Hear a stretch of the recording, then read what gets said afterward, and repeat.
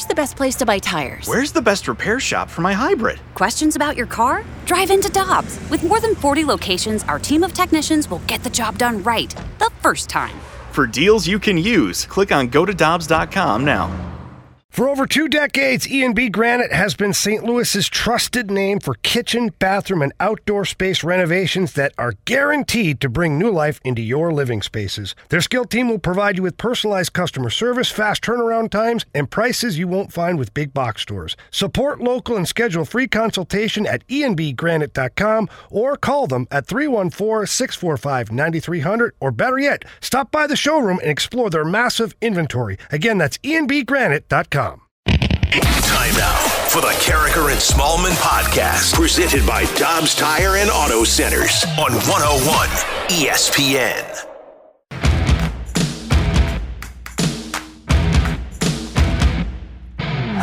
Guess what day it is? Huh? Hump Day?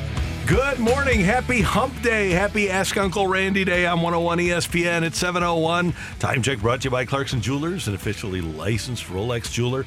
Randy Carricker, Michelle Smallman. Great to have you with us. Good morning, Michelle. How you doing? I'm doing well, Randy. You made me laugh so hard before we came on air that I'm coughing, and I'm trying to get my voice back. But I am doing great. I'm doing great. Thank you. How are you? Good. I'm doing great. Looking forward to the text at 65780 at 7:15. We always have good questions for Ask Uncle Randy. We're going to spend the 8 o'clock hour talking to former Major League umpire and now podcast host Joe West, one of the more entertaining people in sports that you'll ever hear from. And it is Wednesday, so Wednesdays with Wayno, also coming your way at 9:30. And it's always good to talk to Adam Wainwright as the Cardinals wrap up a series tonight in Cincinnati, 5:40 with the action against the Redlegs after losing last night, Michelle, 5-1.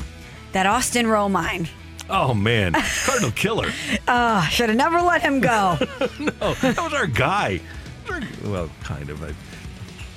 I wouldn't even know him. I really wouldn't. If you ran into him at Chinooks, would you know him? No, I wouldn't. I would not. But he's probably Italian. Right? Romine? Doesn't that sound Italian? Romine. You can make anything sound Italian if you use your hands and do the cadence correctly. Well, but you have to have the vowel at the end. True, but you could go Carricker. Yeah, I could do that. Have you met him? His name's Randy Carricker. Yeah, I'll just hang out on the hill, and I'm Italian. There you go. No problem at all. Last night, the Cardinals did lose by a score of 5-1. I want to get to the Cardinal moment, Michelle. Okay. The Brewers allowed runs to the Pirates in the 7th inning, the 8th inning, and the 9th inning, and they lost 5-2. That bullpen it's a disaster area for the Brewers right now. Which was such a strength. Yeah, right. It was what made them so lethal. It was them. Yeah. It's unbelievable. And it's not as if Josh Hader's, being an all-world beater now in San Diego, but it just seems like even though he was having struggles, moving on from him disrupted the entire chemistry of what was happening in the bullpen there. And if you talk to any relief pitcher, they really like having a role. For the most part. Now, things have changed. It used to be that if Ricky Horton was going to pitch in a game, he was going to come in the 7th or 8th against a left-handed hitter. Brad Thompson was going to come into a game. The Cardinals were down 7-2. But Jason Isringhausen was a 9th inning guy, closer. It's not that way anymore. Ryan Helsley pitches in the 7th against high-leverage guys. But when you move a guy who was an 8th inning guy to the 9th, different deal. Mm-hmm. And when you move a 7th inning guy to the 8th, Brad Boxberger, it's a different deal for those guys. And I'm sure, in addition to what we've talked about a lot, and you just mentioned, the feeling in that clubhouse about trading Hader, I would think the upheaval of roles has something to do with the problems in their bullpen, too. Well, and you're right. We all like our routine and our structure of work. I mean, we do radio every day, Randy, and if somebody's just said, hey, tomorrow you're going to do TV, and you better be ready for it. It's kind of the same concept. We're all in media. It's a completely different animal. And maybe I don't want to do TV, or maybe I don't feel equipped to do TV, or I'm not given, or my preparation doesn't translate to do TV. But it's still technically kind of the same job, but the pressures are different. And I just can't imagine if I wasn't really thrilled about assuming a role that, as any pitcher will say, is completely different. Those last 3 outs are completely different. And all of a sudden, and down the stretch, I'm having to do that. And it's not necessarily something that I want to do or feel equipped to do, even if my stuff is nasty. I don't know.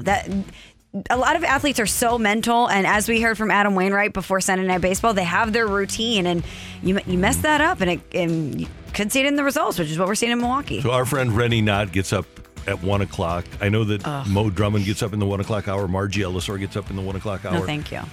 No, that would be a role change that would be devastating to me. In fact, it would cause me to die. Same. Yeah. Randy, we get no sleep as it is. Or at least I don't. I'm lucky if I'm working with 4 hours. And you mean to tell me that we would have to stay up and watch games and get up at 1 o'clock in the morning? There's no way. It'd be tough to make that happen. It'd be impossible to make that happen. And shout out to them, by the way, for doing that. Oh, right. Because and they're always so happy, too. So a quick aside, my very first job out of college, I worked for Tissel Today in St. Louis on News Channel 5. I had to be there at 4, which meant I had to get up at 3. And no matter how long you do it, because I did it for a year and a half, your body never really acclimates. There's just something about getting up when it's that dark outside and going to bed when it's light outside that never really feels normal. And you always have this energy drain. So shout out to all the people out there doing morning television that have to get up that early. I respect you. The late, great Bill Wilkerson at KMOX, great friend of mine. And I asked him one time about getting up in the morning because he'd been a sports guy like us. And then he switched to mornings. And he always called me Randall. Randall, you never get used to it. You really don't. You really don't. So the Cardinals scoreless last night in the third inning when Tommy Edman steps in. You just probably don't listen to him as much as I. High drive into deep right and 1-0 Cardinals. Long home run, Tommy Edman. Ball is blistered into the seats in right. Tommy Edman with his 11th home run. And that was it for the Cardinals scoring. But in the bottom of the inning, Austin Romine with a home run, Jake Fraley with an RBI double, Kevin Farmer singled a run home against Dakota Hudson. It was 4-1 after 3. It wound up a 5-1 final. Donnie Barrels grounding into a double play, the former Cardinal farmhand Donovan Solano, to make it 5-1 in the 5th. And the Cardinals fall by a score of 5-1, snapping their 3-game winning streak. Dakota Hudson was not great after having perhaps his best performance last week. He only goes 4 2/3. He allows 5 runs on 9 hits, strikes out 2, and does walk 1. Here's his skipper, Ali Marmol. Dak actually executed some pitches and still got beat. At the end of the day, their lineup was better than his pitches tonight. Some well-executed pitches at the bottom of the zone.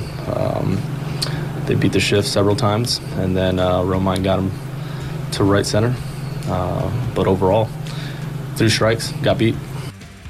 And that happens to pitchers. The problem is it seems to happen to Dakota Hudson a lot more than other pitchers. And what did you say last week, Randy, or in his last outing, is that you want to look at the result, not actually watch him pitch, just look at the result? The best way to assess Dakota Hudson is to not watch him pitch. So if you were just looking at the result last night, where are you at on Dakota Hudson as we sit here this morning? Jack Flaherty makes the next start in the rotation and makes the rest of the starts in that spot in the rotation. And it had to be somebody. Jack Flaherty's better than pretty much all of these guys except for Waino. And so somebody had, and Montgomery, since the Cardinals got him, somebody's got to be expunged from the rotation. I love that word. Great word. Thank you. And so it's got to be Dak. Sorry. Mike Claiborne joined us in studio yesterday and said Dakota Hudson must have heard footsteps before his last outing because he went out there and essentially pitched for his job. And then he goes into Great American Ballpark where he's had success. He was 3-0 before last night, 1.93 ERA in Cincinnati. And to know that he had the outing last time that gave him a little bit more footing, and that this was another opportunity for him to build upon that and assess himself and really make the case for himself to stay in the lineup, knowing that Jack Flaherty is hopefully emerging back into the rotation soon. You just hope to see a better outing than that. So how did Hudson feel about this particular outing? I mean, I felt all right with it. I mean, I kept the ball on the ground for the most part. You know, Romine put up a good swing on a good pitch. But other than that, it's just felt like a lot of ill-timed shift beaters. And, ball hits a bag. Not much I can do about it.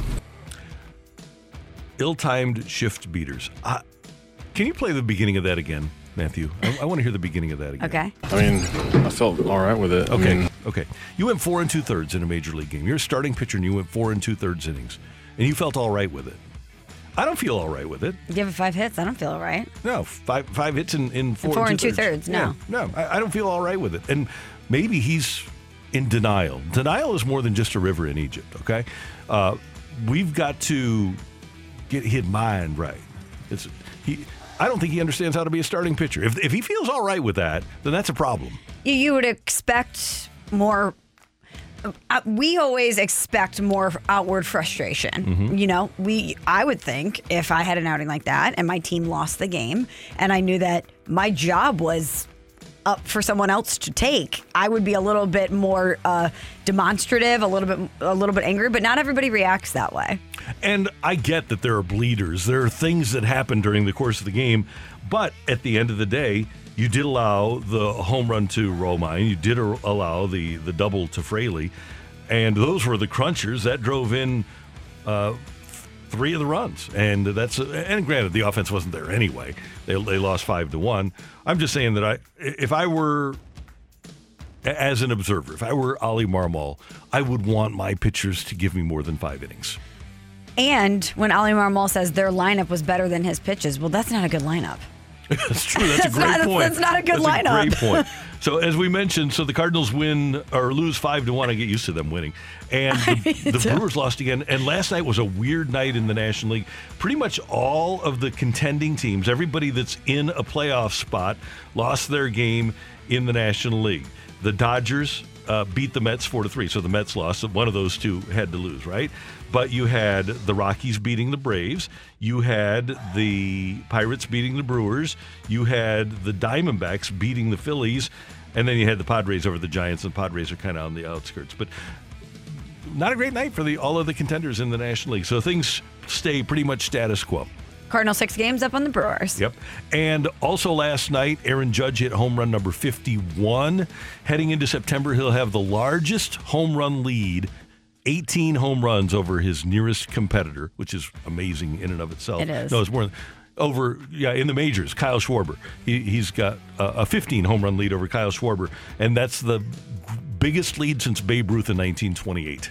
To think that down the stretch here, we're going to have Albert Pujols 700 watch and Aaron Judge Maris record-breaking watch, it's going to be really fun. It's must-see TV for 2 different teams. We'll have to dig into this, and maybe we can do something tomorrow or Friday.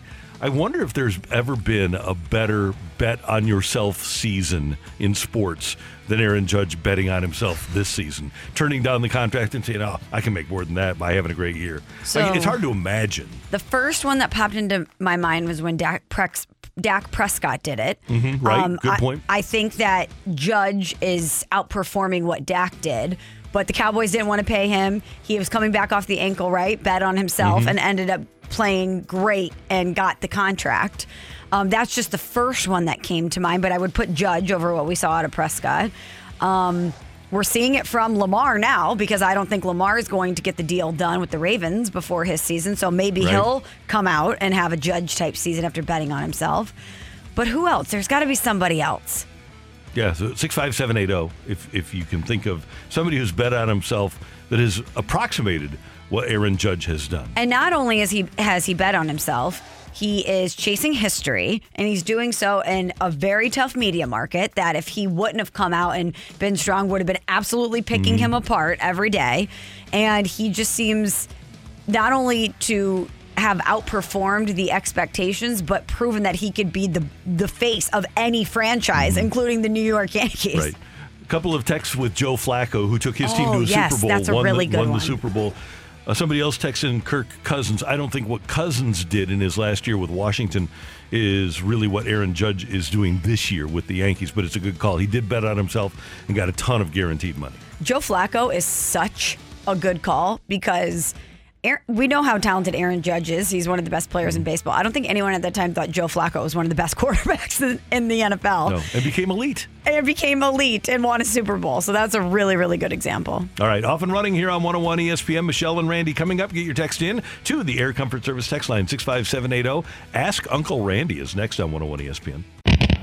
We're right back to the Carricker and Smallman podcast, presented by Dobbs Tire and Auto Centers on 101 ESPN.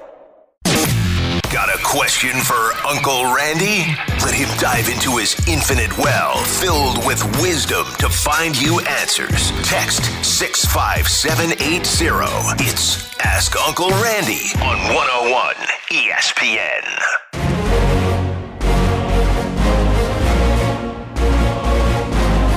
Text line 65780, and it's really important that if you have a question as we approach the fall, that you ask Uncle Randy, because I want to give you sage advice from somebody who's been around and just kind of understands life. No, I'm just getting warmed up. So I want you to be just trust yourself, okay, in asking these questions, and feel comfortable that you can come to Uncle Randy for a good answer. Trust tree. Yeah, exactly. Safe space. Question number 1 from the 636. Dear Uncle Randy, I retire from work in 30 days. Congratulations.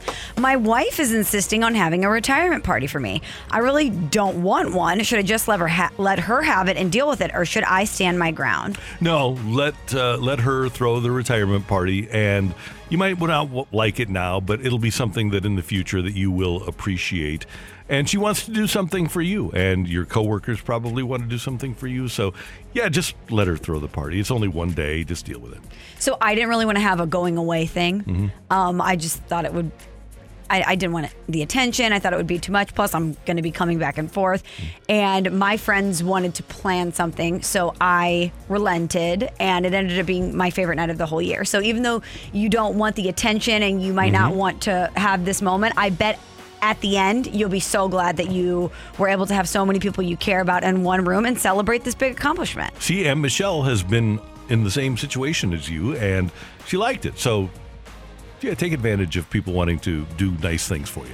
And be proud of yourself. You're retiring. This is a really big deal. You made it, buddy. Yeah, it's pretty strong. Good job. Enjoy your retirement, too. From the 618, my favorite radio show host is leaving this week, and I'm very sad about it. Uncle Randy, how do we move past this? Wait, where's Anthony Stalter going? I didn't know that Anthony was leaving. I didn't either. Here's the thing. We will hear from Michelle a lot. She will be involved with the station, so you will hear Michelle's dulcet tones throughout the course of time here on 101 ESPN and the 101 ESPN app, and we'll do our best to help you like a new show.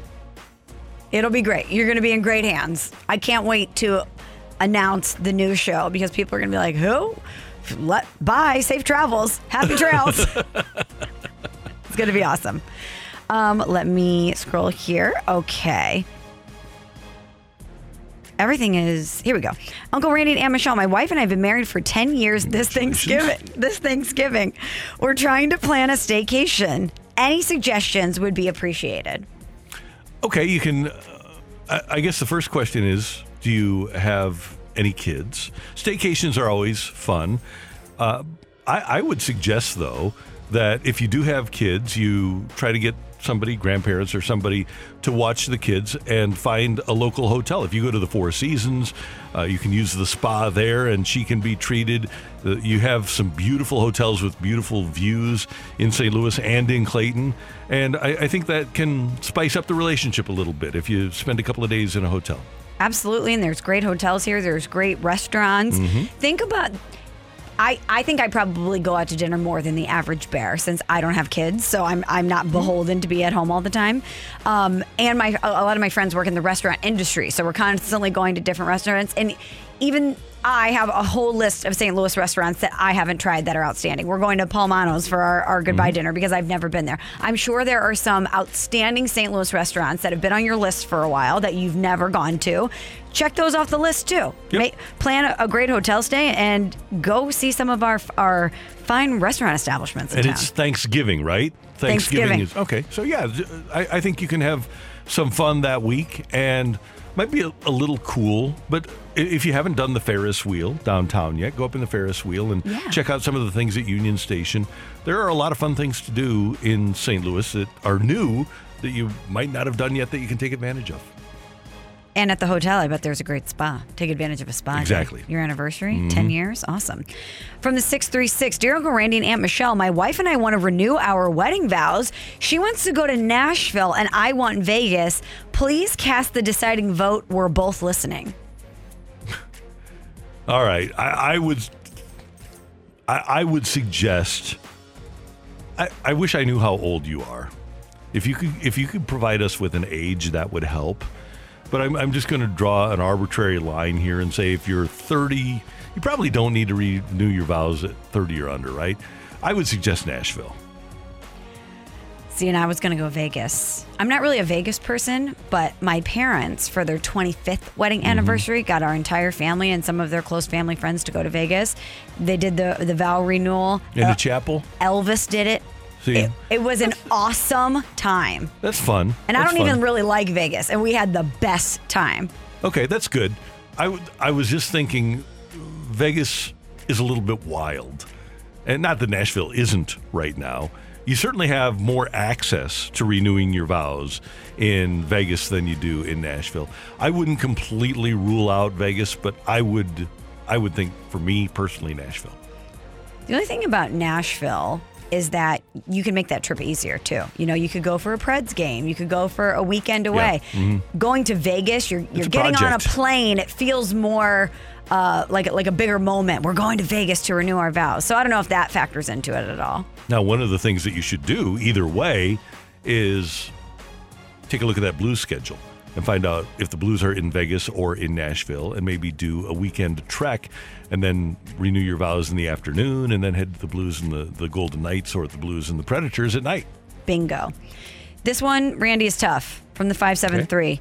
Dear Uncle Randy, my buddy Brandon, I guess I probably should have removed names to protect the innocent, but a lot of Brandons out there. Lots of Brandons. My buddy Brandon is losing his hair. He looks silly. How do I tell him that he needs to shave his head? I know. I'm going to leave this one to you because I've obviously never been in that scenario. If he looks silly, what you have to do is do a selfie, all right? Get you and Brandon together and say, in front of like the ballpark or something, let's do a selfie. And then show him the picture and say, man, you do not look great, brother. I love you, but you should probably shave your head at this point. Let Brandon see what he looks like. I think that's an important thing because he might be looking in the mirror, but not. I mean, he doesn't concentrate when he looks in the mirror. But if you look at him, if another person is looking at him and says, man, this is not great, I think that you have a great opportunity to visually allow him to take in what he's looking like. But if you're doing it, and I don't know where the hair loss is, but a lot of times it's on the back of the head, and a lot of us don't look at the back of our heads. Right, so right, maybe he's yep. not even aware. So if you do the selfie, that might not get the vantage point that you need for him to see That's what it looks true. like in the back, which is tough. Yeah. Hope he's not doing a comb over. Ooh. Yeah, that'd be really bad. Yeah, I don't know because, guys lose their hair in different patches. So I don't know what kind of situation we're working with. Maybe text us back, 65780, and tell us the location of the hair loss. Yeah, and the other thing you can do is say, hey, I have a buddy, and his life has been made so easy by shaving his head. How about this? You tell him that you heard Michelle on 101 ESPN saying that the hottest look right now for guys is a shaved head and a beard. Bingo. And I'm not lying either. My girlfriends and I were just talking about this. If you can pull off a shaved head and a beard, that's a look. That says something about you. I don't know. It just gives this toughness and kind of a cool factor. My girlfriends and I were just talking about this because a lot of people we know are losing their hair and they're shaving their heads. And I'm like, if you can pull off a strong beard with the bald head, I think it looks great. I can't pull off facial hair. I've never seen you with facial hair ever. That's because I can't do it. You can't grow it? Nope. Matt can't grow it either, you said, right? Nope. One time I tried. Complete baby face. It sucks. Yeah. One time I did get my head shaved for charity, and I tried to do the shaved head and the goatee, and it took forever. And my hair was back before my goatee was going, so it's not great. Yikes. Yeah, it sucks. It really limits you because, I would never shave my head in the first place. But no, you got good fluff. I can't grow my hair long because you realize something. It's like if you're over the age of 18 and you have like the man bun or even just long hair, you got to have a little scruff or else it looks weird. Did we ever consider that 100% of the time that Brandon might like that his hair is patchy? Maybe he thinks it's awesome. No one thinks that. I don't think that he's probably put that much thought into it. That has to be a very difficult part of a man's life when not only do you realize you're getting older, but you're losing your hair. And hair is a very important part of your life. I mean, I just spent 3 hours in a chair getting my hair worked done yesterday. I understand. And I can't imagine how bummed out guys might be if they're losing their hair. I know there's options too where you can get hair plugs and get a toupee or something. But yeah, Joe Buck put on Instagram a couple weeks ago that he got new hair plugs. See, there you go. But that has to stink, though. That has to be a very devastating feeling. Yeah, probably. I would think so. If it's something that I really, and I do have a bald spot on the back of my head, but I haven't lost enough hair that it really bothers me. What's Joe thinking that we're not all going to see that post and collectively you go, wait, what? Again? You okay, buddy? Yeah. Okay. Worried. Two more quick ones for Uncle Randy from the 217. Dear Uncle Randy, my brother said he isn't going to Florida with our family tomorrow, and it's our last big family vacation. Everyone is going, but his fiance is not a fan of our family. How do we convince him to go? If it's happening tomorrow, it's too late. You have missed your opportunity, and you have to accept the fact that he has a fiance, and if she's not fond of the family, that's a decision that he has to make, that you can't make, but that's a decision that he's going to have to make over the course of the next year. But the fact of the matter is, if you're leaving tomorrow for Florida and he says he's not going because he's staying with his fiance, he's not going. He's not going. No. He might regret it down the road, but right now he's not feeling that. Nope. And that's what you have to hope, is that there is a level of regret on his part, but you just have to take the vacation and enjoy it. Don't think about the fact that he's not going to be there, because he's not going to be there. You might not want to do this, but maybe have yourself or your wife or someone else in your family reach out to the fiance and just say, I don't know where these feelings may have developed, but we think you're wonderful and we would love to spend this time with you. No pressure if you don't want to go, but just so you know, we care about you and we think that you're great and we would love to have you as part of the family. Even if you don't believe it, maybe appeal to her ego a little bit to get your family member to come. And I wonder if she's invited. That's another part of this that we aren't aware of, but it doesn't sound like she was part of the plan to take her down there. The 618 says, tell your brother his fiance tried to kiss you. Then I'll come on vacation. That'll solve the problem. Yeah. Okay, last one. And I think this is a good one to end the segment on because nobody knows about this more than Uncle Randy from the 618. Dear Uncle Randy, I'm getting married this weekend. Congratulations. Can you give me any advice for a long and happy marriage? Yeah, I can give you a lot of advice for a long and happy marriage. We will be 36 years, I think, in November. Amazing, Randy. It is amazing. Who would have thought that somebody could put up with me that long? After you proposed with a microwave. Which was a hot thing then. Joan pointed that out to me. She said, not everybody had a microwave then. A microwave was actually a pretty cool thing then. So it was important. But what you have to do for a long and happy marriage is inevitably you're going to have fights, but you have to pick your spots, and don't fight about things that put some thought into before you get into an argument. Say, is this really important to me? Because for the most part, if you ask yourself that question before you get into an argument, you say, no, it's not. Now, she might get mad, or he, thanks for the text, that you don't want to engage in a fight, but ultimately you're better off not getting in a fight. And that includes sometimes things that might be perceived as big, like the color of siding on a house, or I've mentioned the furniture thing before. At the end of the day, you aren't going to care about that. So pick your battles. And then the other thing is, I think you have to be consistent in showing your love. You can't let that fade. You have to do nice things all the time, whether it's randomly buying her flowers or taking her out to dinner or just doing nice things. Do the same things that you did while you were dating. Good advice. Thank you. Yeah, it kind of works. Don't let that Not all love the fade. time. Don't let that spark fade. Well, yeah, don't. What were you going to say, Uncle Nothing. Randy? I wasn't gonna say anything. I wasn't going to say anything. Oh, no. Coming up, 3 questions about the Miami Dolphins here on 101 ESPN. We're right back to the Carricker and Smallman podcast, presented by Dobbs Tire and Auto Centers on 101 ESPN. Any other questions for me, counselor? I don't really understand your question. Are you fooling me? I'm right. It's a question. That's a clown question, bro. Then shalt thou count to 3. No more, no less. And now, it's time for 3 questions on the Miami Dolphins. Hey, let's go! Miami and the Dolphins, the greatest football team. We take the ball from goal to goal like no one's ever seen. We're in the air, we're on the ground, we're always in control. And when you say Miami, you're talking Super Bowl. Going up, Miami Dolphins, Miami Dolphins, Miami Dolphins #1. All right, this is the year. Most accurate passer in the NFL. The most explosive wide receiver in the history of the league. Did you not just listen to T-Pain? We're talking Super Bowl, Randy. Hey, we travel up and down the field like no one's ever seen. It's time for 3 questions about the Miami Dolphins. And, Matthew. Number 1. What do you got for us?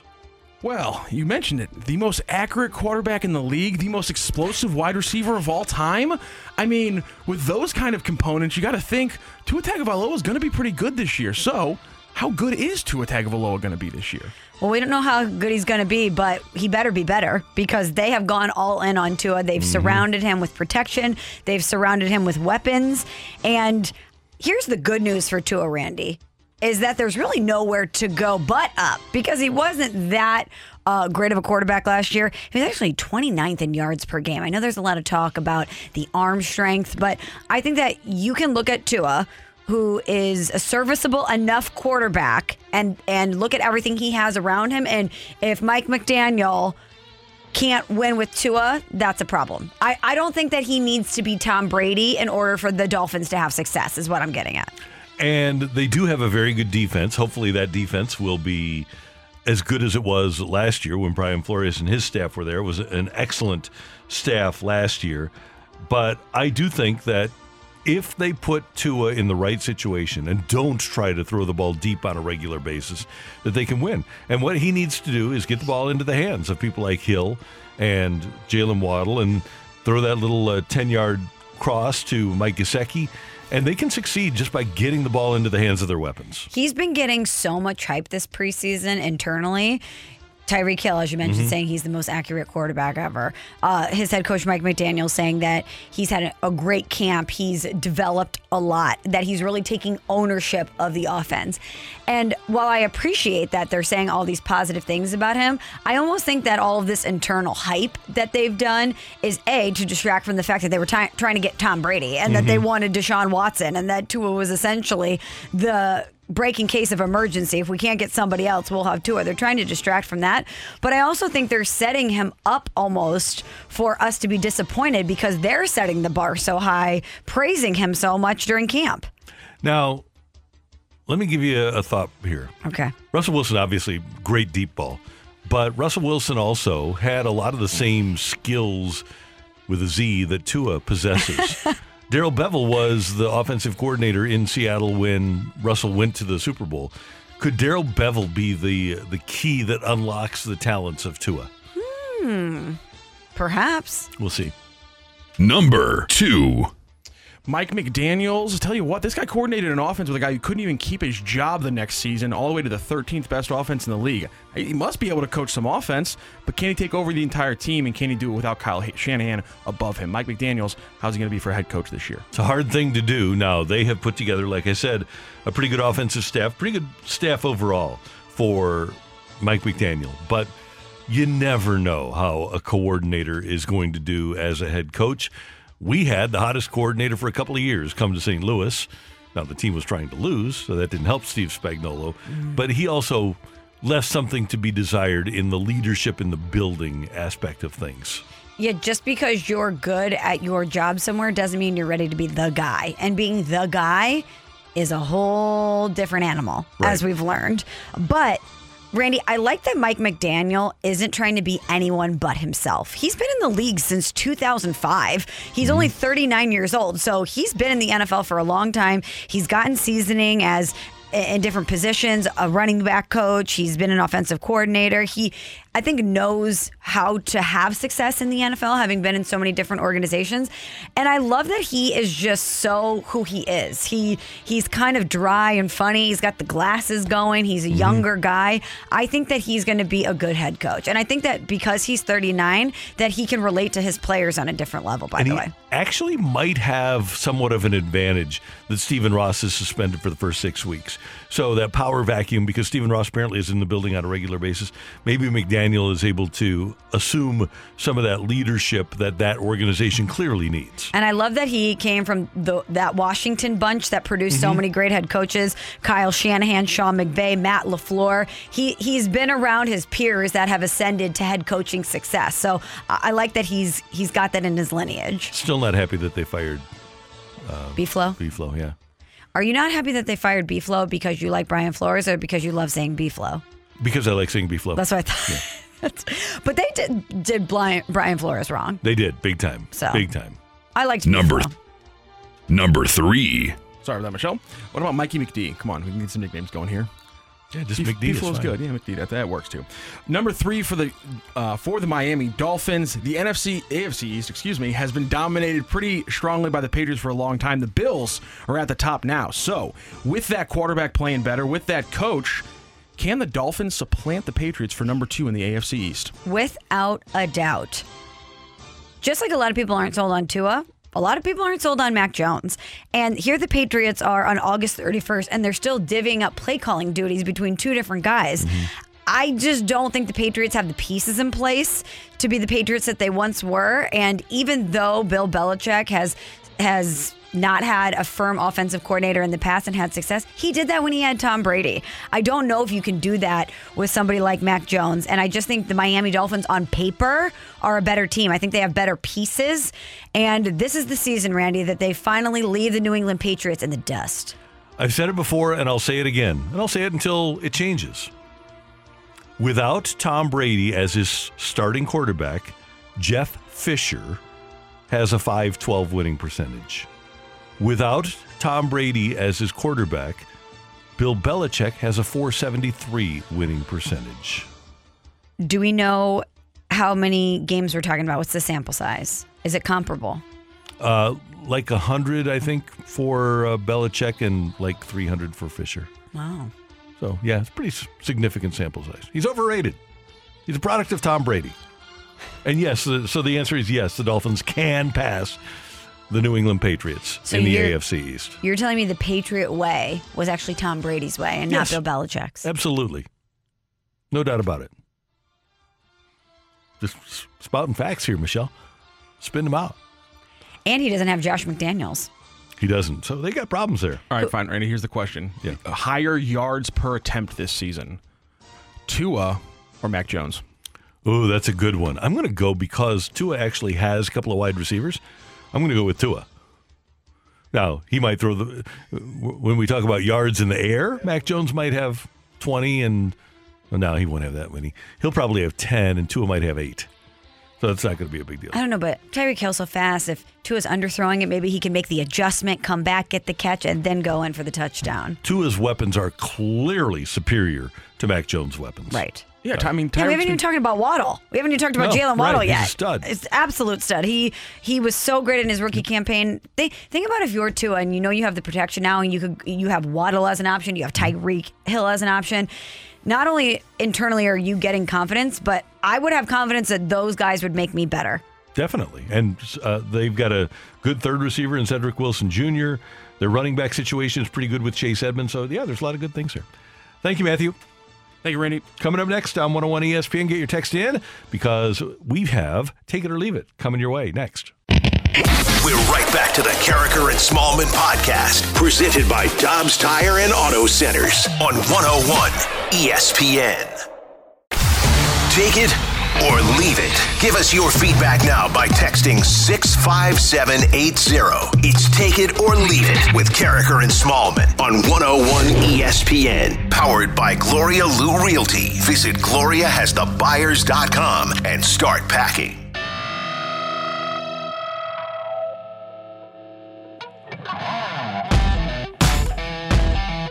We don't have the the fight at 8:30 today. It's at 9. Joe West, former Major League umpire, is going to join us with his great stories coming up in the 8 o'clock hour. But right now, it's time for Take It or Leave It. Get your text into the Air Comfort Service text line, 65780. Michelle, did you see that Jackson Mahomes, Patrick Mahomes' brother, graduated from college? No, I didn't, Randy, because I try not to consume Jackson Mahomes content. I think that's a smart idea on your part. He tweets, quote, "Now that I graduated college, it's time to start looking for a job.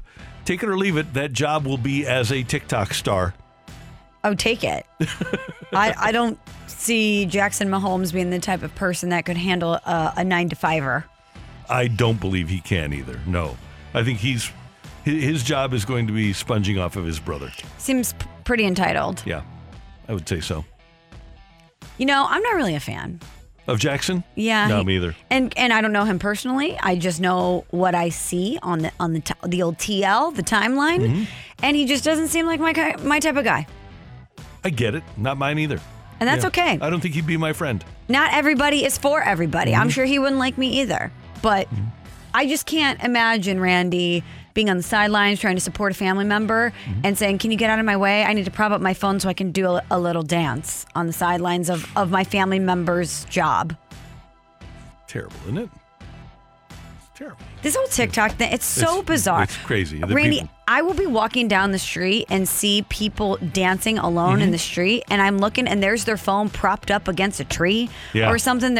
I'm like, this is how we're spending our time? What happened to us? That's a great question. What happened to us? Yeah. You spent all this time scrolling TikTok, looking for dances. You memorized the dance, and then you're going to film yourself out in public doing it for what? What purpose does that serve? Zero purpose. I don't get it. Yeah. By the way, some good news for you, though. Kendall Jenner and Devin Booker last week broken up last night at dinner. Whew. Those crazy kids. Yeah. Love prevails. Yeah, there's just a lot of emotion in that relationship. But it's great to see that they can't quit each other. What's their couple name, Randy? You know, we have Bennifer, we have Brangelina. Do they have a couple name? Devil. Okay. Davall. Walked right into that one. Walked right into that one. So, Randy, Bob Bryan of the Boston Globe was on recently with Jeff Goodman. They have a basketball podcast, and they were talking about Kevin Durant. There had been all those rumors about Kevin Durant wanting to get out of Brooklyn and potentially the Celtics being interested in acquiring Kevin Durant. And Bob Bryan said this about KD coming to Boston.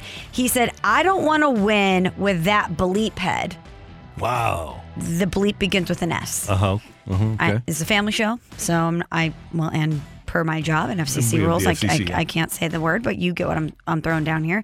Take it or leave it. You would rather win with a bleep head on your team than not win at all. I would rather win with that bleep head on my team than many other bleep heads. Yes, or lose with other bleep heads. I have no problem winning with a guy. He's never had any legal issues or anything like that. He's never given me any reason to boo him. I would not mind having Kevin Durant on my team and winning with him. And it's almost statistically impossible for you to win in professional athletics and not have somebody on the team that's a bleep head. Yeah, it's exactly right. Yeah, you got to have one guy. You got to have one guy who's got a little bit of sandpaper or too much of an ego or is just a jerk. In every walk of life, you're going to have someone who's a jerk usually at your job. So there was a player from the 99 Rams, and we were with the Rams a couple of weeks ago, the 99 Rams, at DV's Hall of Fame induction. And one player told me, he said that DV got the group together for their first meeting after the cut down. So they're down to 53. And DV said, "Look around the room." He said, "There isn't a D in this room." And the guy said, and he was right, except for one guy. But how good was that one guy? He was pretty good. I'm just saying.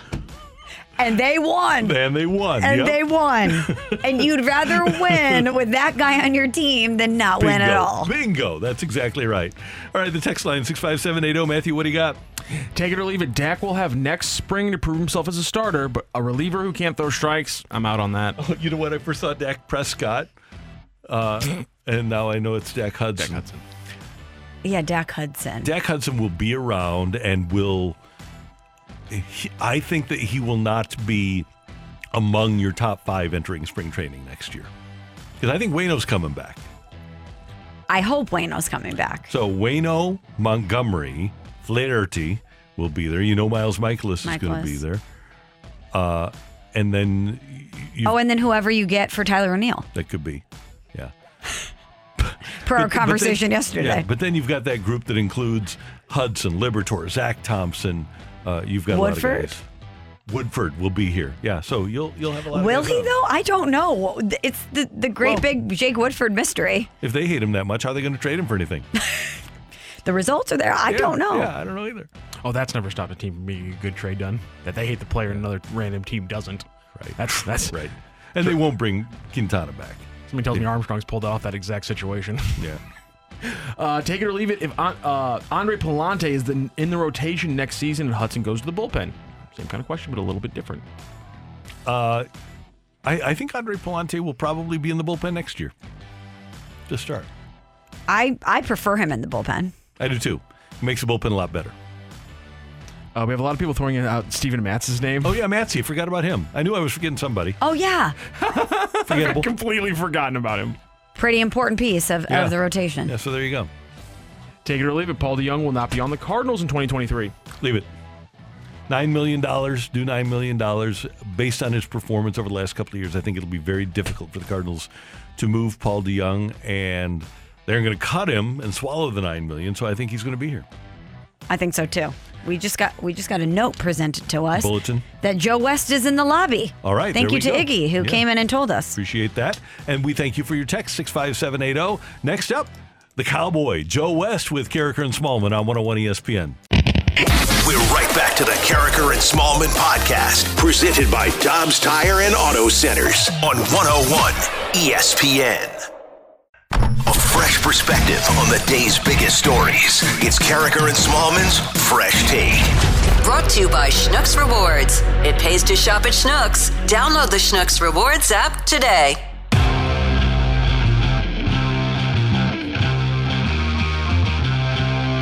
Every Tuesday, we talk to Mike Claiborne, co-host of the Joe West 5460 podcast.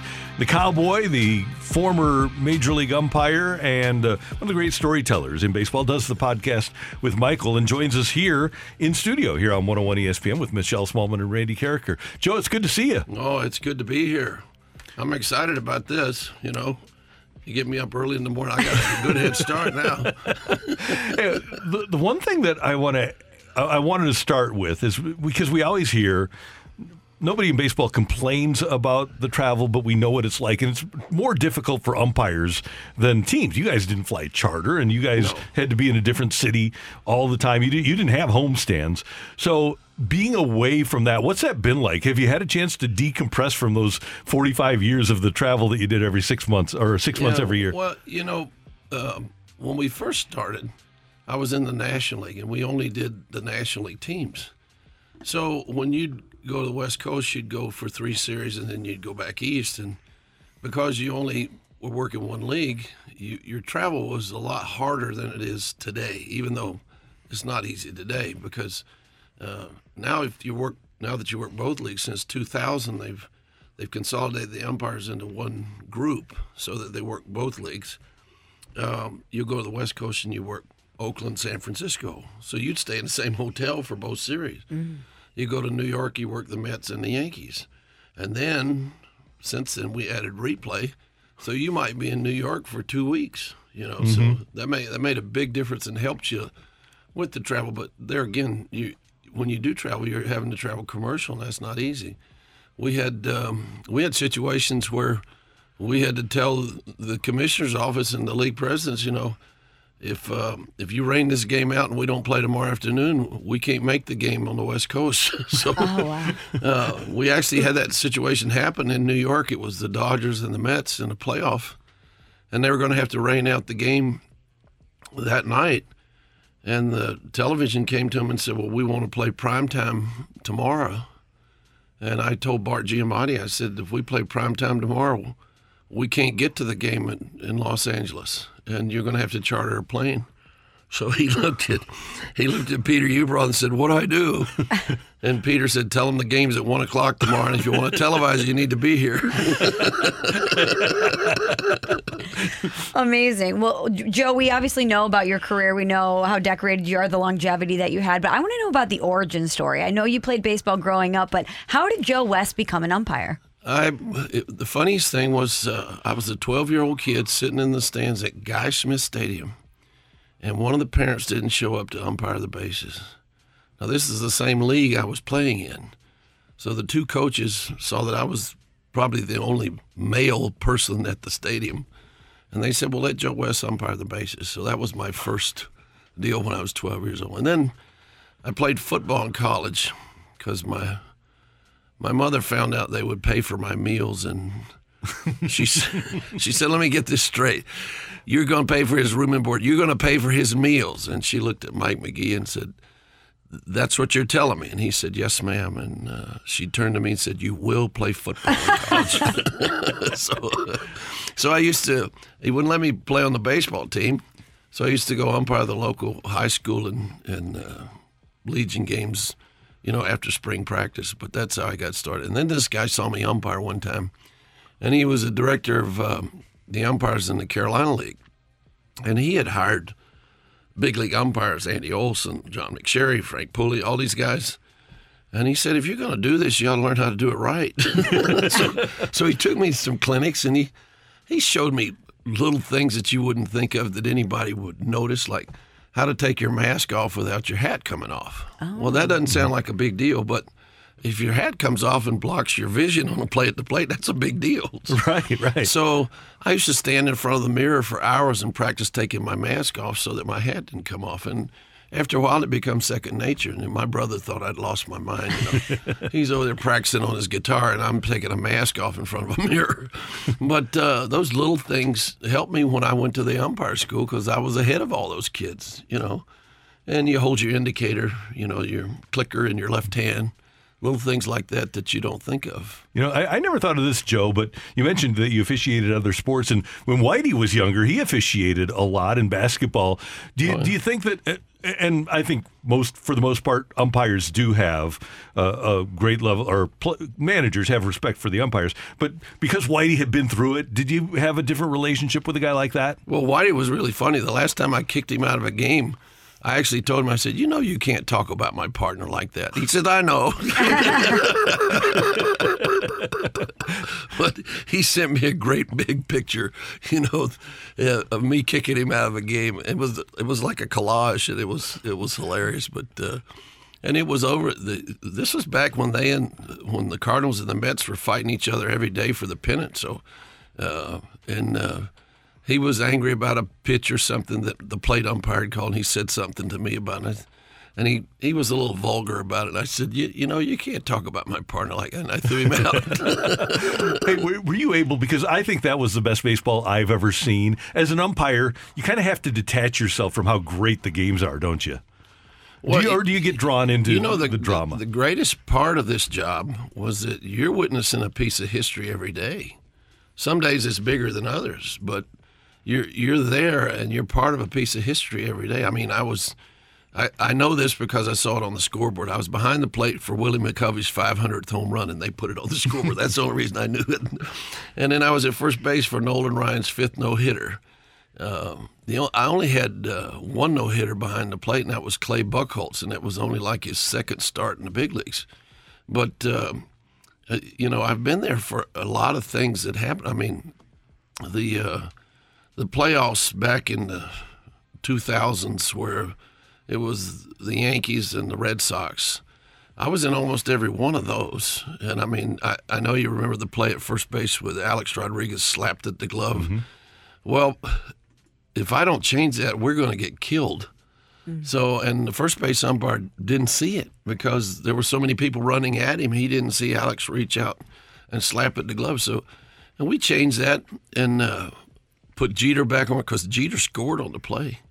And we put him back on first, called Alex Rodriguez out, and they threw everything in the world at us. Somebody threw their car keys at the third base umpire. And it was a BMW car keys. What? We should have gone through the parking lot. That's your car now.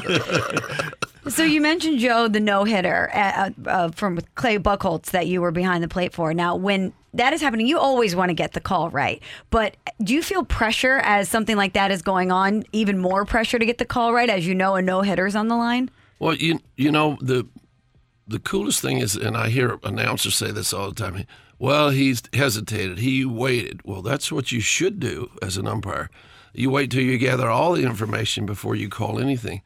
And when something like that's happening and you're at first base or second base or even behind the plate, you should wait just a little bit longer to be sure you've seen everything the correct way, and you'll get those plays right. Umpires are human; they're going to make mistakes, but the good umpires don't make mistakes in a crucial situation, and that's the big difference. Mm-hmm. And I've been very lucky. All the playoffs I had and the 6 World Series I've been very lucky that all my screwed up plays I got right. So, I mean, I had a situation in Houston a few years back when they were playing Boston, and Altuve hit a ball into right field, and it's probably going to go over the fence. And Mookie Betts jumped up and reached up to catch the ball over the playing field, and a spectator reached out and closed his glove. So I had to call Altuve out for spectator interference. So the next day, my wife, Rita, who you want to interview anyway. I do. She's fabulous. St. Louisan, by the way. Yeah. The next day, we're going to lunch with a friend of mine who's a lawyer there named Sam Adamo. And when we get to the restaurant, it's a little Italian restaurant on the west side of town, he's there in his 3-piece suit, and he's got a glass of wine and a cigar, and he's looking at the tops of the buildings across the street. So we pull up and said, Sam, what are you doing? He said, I'm looking for snipers, but I think you're okay. The Cowboy Joe West with Carricker and Smallman on 101 ESPN. We talked about Nolan Ryan, and I want to ask a question about Adam Wainwright, too, coming up on 101 ESPN. We're right back to the Carricker and Smallman podcast, presented by Dobbs Tire and Auto Centers on 101 ESPN. Stank eye going at each other all game long. Well, Joe West is not going back behind the catcher. So what is he doing? He wants to throw him out or what? He's not going to back away from confrontation. It's just not in his makeup. Which guy are we talking about backing away? Well, come to think of it, hey, it's both guys. The Cowboy Joe West with Carricker and Smallman on 101 ESPN. How did you get the nickname The Cowboy? Well, I had written a few songs, and I sent one of them to Merle Haggard.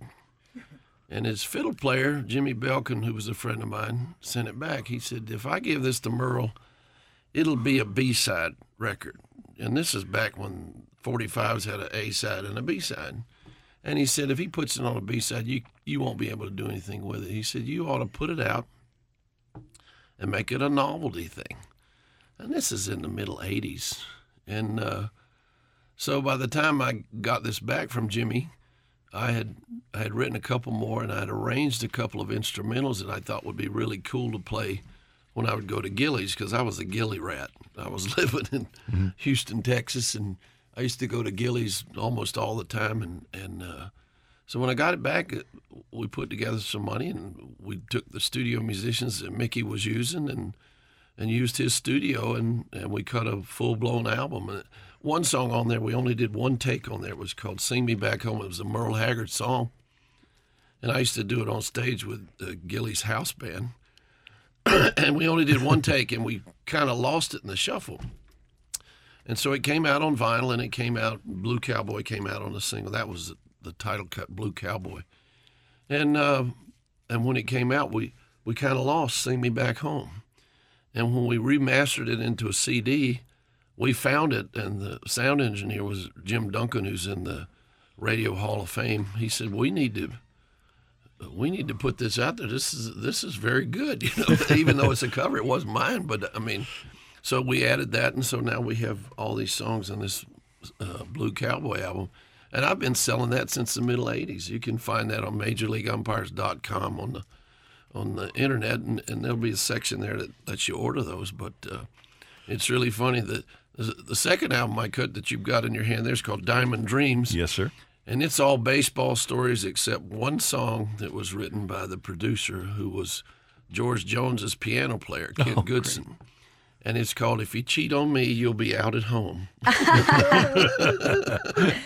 Very good. Did you get a chance to hear Adam Wainwright singing on Sunday Night Baseball? And if so, what did you think of him? I didn't get a chance to hear it. I've been trying to find it. I need to see. We've if I got can it. get We'll have to play that for you next segment because that'd be cool. we would love your assessment of Adam Wainwright, the musician. Yeah. So an umpire that preceded Joe West, Ron Luciano, I think he was in the American League for 2 years while you were in the National League for 2 years. But he wrote a book called The Umpire Strikes Back. And one of the things that he wrote was one time he was umpiring behind the plate for Nolan Ryan, and Ryan throws a fastball, no call, and he said, "Sounds like a strike to me." What was it like to be behind the plate with Nolan Ryan pitching? You know what's really funny is, and I tell people this all the time, once you learn how to umpire behind the plate, the harder they throw it, the easier it is. Guys like Ryan and J.R. Richard and Tom Seaver, they were easy to call. The knuckleballs and the sliders at the knees, they were the toughest pitches. But a guy like Nolan Ryan was easy to work. Now, he wasn't easy to hit because you had to catch up with him. But I can remember one day I was going into Texas, and I was in the Rangers ballpark, and as I'm walking to the locker room, there was a group of people coming. It was about 20 people, and I recognized one person. It was Jim Sundberg, the old catcher, and he was doing like a meet and greet with all these people, and he's walking them through the ballpark, and he stopped me and he said, "Ladies and gentlemen, this is Joe West, one of the senior umpires in baseball," and blah blah blah. And then I'll give him credit. He introduced me to every one of these people by name. Now, my mother was one of 13 kids, and I couldn't tell you all of them's names. But he knew everybody's name, introduced this, so and so, so. And the last person he introduced me to was his wife. And I said, "Well, I bet you probably yelled at me before." She says, "I never yelled at you, ever. But Ruth Ryan sure did."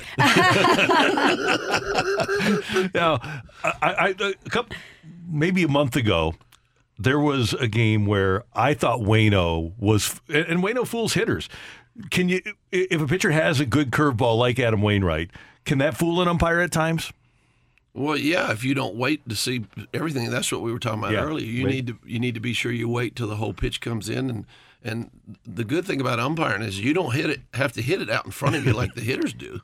You wait to be sure that across the plate at the right height, over the right corner, this, that, and the other, and that's the sign of a good umpire, that he waits to make that call, and you watch pitches that they complain about.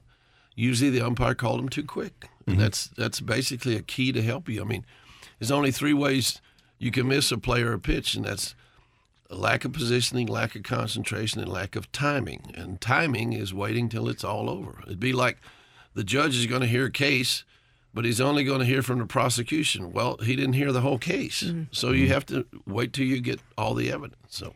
You've had such an interesting and unique vantage point to some of the best pitchers in the game, and I'm sure you've seen so many amazing pitches. But what's a pitcher that threw a pitch that made you even go, "Wow, that's unbelievable"? Well, those knuckleballs that the Necro brothers threw. I mean, my first game I had Phil Necro and Joaquin Andujar. Wow. One guy was throwing gasoline, and the other guy was throwing butterflies. And the game was over in an hour and 57 minutes. Yeah. So you don't see that today either. Joaquin was an interesting character. Yeah. Joaquin had a great statement when he was with the Cardinals. He said, "Whitey Herzog has it really easy. He's got 9 leadoff hitters and Jack Clark." So you spent a lot of time here. I know that you have a great relationship with Rick Hummel. You have great relationships with Jack Buck and Mike Shannon. We always talk about, and we hear it nationally, that St. Louis is the best baseball city. What, from an umpire's standpoint, was different about St. Louis coming in as an umpire? I think the fact that it's a baseball town and it lives and breathes baseball. Everybody in the surrounding area comes through. You know, there's another small city in the Midwest, Cincinnati, where when they had the Big Red Machine, they did the same thing. But the Cardinals come win or lose. I mean, the fans here are completely different. They're loyal to a T, and that's I think that's what really sets them apart from everybody else. But and I can remember the old days with Jack Buck and he'd come to the locker room and he'd tell us a story or something. There at the end, he was just tickled to death to come down and say hello to us. And he even told his son, he said, if you don't know their names, how can you say anything about them on the air? How can you ask a question or something? And Buck was really good with us. I mean, and we've had a lot of great announcers, Ernie Harwell with Detroit and Vince Scully, who just recently passed. And I used to salute Vince when he'd sit in the press box up there, and he'd get up and salute back. We've been very fortunate. I don't think people realize that someone like Jack Buck, being the voice of the Cardinals, he's heard all over the Midwest, and they live and breathe and die on every word that he would say. They did the same thing with Mike Shannon before Mike retired, and there's very few people that had the longevity that those guys. I think Dwayne Stats is probably the longest tenured announcer that's here today, and he's with Tampa Bay. And he's from here. Yeah, and he brags about that because I talked to him a few weeks ago over in Tampa, and he was. I'm trying to get him on my podcast because he's been an announcer for 6 decades, and he'd be a good guest to have. So when Tampa Bay comes to town, you need to get him. Yeah, definitely. Joe, speaking of your podcast, the 5460 podcast, it's amazing. You've had so many great guests, Charles Barkley, Joe Buck, Jerry Reinsdorf, just to name a few. Who's your white whale? Who do you really want to get on the podcast and have a conversation with? You? Oh, anytime, Joe. You just give me a call. I'm boring, though. No, we've had a lot of great guests, and I think the thing we tried to do with it was to prove that umpires aren't two-headed monsters like everybody believes they are. And it's really cute because I've known Charles Barkley for years because of golf tournaments, and we had Larry Gatlin on, we had Dave Casper. This week, Emmylou Harris is on for this week, and she's a big baseball fan. She'll sit up in the stands and say, "I think the umpire squeezed him." She's really cute though because she loves baseball, and she didn't start following baseball until she had this band that had. The mandolin player in the band was a Cardinal fan, and I think it was the bass player was a Cubs fan. I said, "Well, you didn't have it very easy there." She says, "Oh, we respected each other's viewpoints." She was very diplomatic about it. The great Joe West with us on 101 ESPN. We're going to talk about the longevity of this remarkable umpiring career with Joe next on 101 ESPN. We're right back to the Carricker and Smallman podcast, presented by Dobbs Tire and Auto Centers on 101 ESPN. We can go for a ride, stay at home, build a fire. We can go see the newest movie, play our favorite songs live, hear the roar of the crowd. That all sounds real good to me. Yeah, that all sounds real good to me. Joe West is with us, the cowboy, and that is Adam Wainwright. Wrote that song and is a huge country music guy. What do you think? That's great. He's got a little cry in his voice and everything. That's cool. I like that. So, hey, a couple of things, Joe. Number one, about St. Louis. It's interesting how your career intertwined so much with St. Louis. You passed Bill Clem for the all-time record. Your last game was a Cardinal game. It seems like the Cardinals and Joe West seem to always find each other. Is that? Do you look at it that way? I never thought of that. I tell you, it was really funny. Somebody asked me one time, he said, "What's your favorite stadium?" And I said, "Well, it used to be Wrigley Field, and then they put up the lights. And now I used to make happy hour, and now I have trouble making last call." So, and the 5460 podcast debuted in May on the Podcast Heat Network, and you can hear Joe with Mike Claiborne, and a new one drops every week, and it is terrific. We've had the opportunity to listen to a lot of them, and it's something that I know that just in hearing you do it, that you just love talking to people, right? You just love having those conversations with your old friends. Well, yeah, and they are my old friends. We've only had one guy on there that he really wasn't an old friend, but he was on there promoting that one ad that we have for the B1 patch, and that was Rick Barry, the Hall of Fame basketball player. So we've had a great array of people from we had Jerry Reinsdorf, and the people in Chicago were yelling at Mike and Joe over here. how did you get Jerry Reinsdorf? He doesn't talk to us, So we had Hawk Harrelson, and Hawk Harrelson and I have had our battles over the years, and the Charles Barkley podcast, that was funny as it could be, but of course he's funny anyway. He's just fun to be around, and but we've been very lucky with the people that we got. Rick Hummel was one of our first guests. Mark Grace and Kelly Chase. That was hilarious. They told us stories that could probably put them in jail for their running into a flock of geese. So. And the good thing about this is you can get every one of the podcasts when you click onto it. And this week is Emmylou Harris, and we have Jim McMahon's coming up. So we've had a great array of people. It's been a lot of fun. This profession has opened a lot of doors for me. I can't count the number of presidents, and another guest we had was George Will. Mm-hmm. And you talk about somebody serious about baseball. He has his ideas as how things should be done, and he's not afraid to tell you. So, but it's been an interesting run. Who is the person that you met or got access to through this job that you were the most shocked by? Oh, I would say presidents, because we've had them come by our locker room. And, it's really funny. Years ago, I was working with Dutch Rennert, and Dutch was retiring that year. So I stole one of his umpire hats, and I took it to a place here in St. Louis to get the oak leaves put on the bill like an admiral's hat. And so I took one of my hats, too. And so I was just going to put it up on like a shelf as like a display and everything. So we come out, we get to Houston, and we're coming out on the field, and who's sitting there but George and Barbara Bush? And I knew George Bush wore the same hat that I wore because of a hat maker that we both have in Cincinnati. So I said, boys, wait right here, I'll be right back. I ran back to the locker room, and I got this umpire's cap with the scrambled eggs, or what you call the oak leaves on the brim, and I gave it to George Bush. And he put it right on. Wow. It was cool, and it's in his library today. Oh, that's great. But the unique thing I noticed was over his shoulder, I saw that Barbara Bush kept the scorebook, just like the official scorer. So whenever I'd have them at a game and I would have a change that was going to signal the press box, I would tell her first. Oh, that's great. Barbara, the pitcher's hitting fifth. And then I'd point upstairs. And she thought that was the coolest thing in the world. And years later, she was in the hospital for something, and we called one of the Secret Service people, and I wanted to send her some flowers. So they said, send them to our office, and we'll take them to her.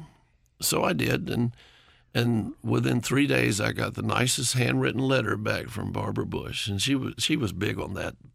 I didn't know it then at that time, but that's one of my keepsakes. I have a Merle Haggard baseball, and I have a Barbara Bush letter. Incredible. What else? What else did you keep from your career? Oh, I have all kinds of things, and it's funny. I learned real early that when Haggard signs something, he just writes Hag. He doesn't write Merle Haggard. If you see Merle Haggard on something, Bonnie Owens wrote that for him because she was I think she was his third wife, but she sang with him for years, and so it was really neat because when I'd go visit that band, I knew everybody in the band. It was really cool. I got a call the other day from one of his bass players, Dennis Romack, and I was in Minnesota for something, and it was really funny. Here's this bass player from Merle Haggard's band, lives in the wine country of California, and he knew some people that I was sitting with at this bar. Imagine that, being at a bar. So, but yeah, I would, George Bush, Merle Haggard, I was lucky enough that, and here's a funny story for you. I met this guy named Sam Lavella. Sam Lavella produced every hee-haw there was. Huh. And Sam Lavella and Tex Switson, who was Merle Haggard's old manager, got me on the Grand Ole Opry for a charity event. So I sang with the hee-haw band at the Grand Ole Opry. Wow. Now, that's amazing. Remember that name again now, Sam Lavella. So it was years later, I'm umpiring a spring training game Fort Lauderdale. And this kid came to bat, left-handed hitter. He said, my dad said, I better say hello to you. I said, who's your dad? He said, Sam Lavella, who produced there. So I get to talking to him. Oh, how's he doing? Everything okay? Oh, yeah. So the catcher looked up and said, can we play now? So this kid that said, my dad said I need to say hello to you was Torey Lavella. Mm-hmm. He's the manager of the Arizona Diamondbacks. All those years, What a full circle moment. Yeah. So we see a lot of players that when they get into the box, they like to chop it up with the opposing catcher, with the umpire. Who was the person that you knew was always going to come in and say hello and kind of give you the business? Well, I was pretty bad about making them say hello. When they're first time up, I would say, I don't know where you played last year or where you're going to play next year, but if you don't say hello the first time up here, you're not going to be here very long. And they would, okay, yes, hello. But a couple years ago, they had this player for the Red Sox. You might remember him. They called him Big Papi. Yeah. In St. Louis, we certainly remember. Yeah, I can see why. But anyway, when he first came up, he was a Minnesota Twin. And when he first came up, he couldn't hit water if he fell out of a boat. He was a terrible first baseman, and every now and then he'd hit a ball really far, but for the most part, he had not developed as to what he later became. So the Twins traded him to the Red Sox, and he had a wonderful career. And he would, but that first game I had him in spring training over in Tinker Field in Orlando. He came out and he's throwing the ball around. He's this big, goofy-looking guy, and I said, I hope you play in this league a long time. He says, oh, thank you very much. I said, because as long as you're in this league, I won't be the ugliest guy in it. So he just bowed his head like, oh, I got caught there, So years later, he announces his retirement after all those great things he did with the Red Sox. And he comes to bat in May. And he says, I had something to tell you. I said, I don't want to hear it. You guys play too slow. Get in the box. He said, no, just let me tell you one thing. Okay, tell me one thing and then get in the box. I said, I'm retiring. I said, I don't care if you retire. Get in the box. Let's go. He said, okay, hurry up. He said, next year, you be the ugliest guy in the league. He remembered after all those years. So I did. I told that story on one of our podcasts, and I got a call from an old friend in California, and he says, hey, now that you've retired, who's the ugliest guy in the league? What a line. Okay, so Big Papi's the one that would come up and chop it up with you. Who did you know that when they stepped into the box, they were likely going to be the most combative with a call that you would maybe make? Oh, well, I don't know. Most of them knew by the time they got there that I wasn't going to put up with any grief, so they didn't give me a hard time. Or maybe a manager that you knew might question something. Well, Gary Carter, he talked to everybody. I mean, he never shut up, and he was amazing because he had 2 strike zones. He had 1 strike zone when he caught, and he had 1 strike zone when he hit. So. But he never shut up. He was the nicest guy. If you ever had a charity event and you invited him, he would be there. He'd be one of the first people there. And I'll never forget that I worked the All-Star game in 86, I think it was. Anyway, he was on the elevator with my mother. And where she got this baseball, I don't know, because I didn't give her a baseball. She had it in her purse. And she asked him for an autograph on the elevator.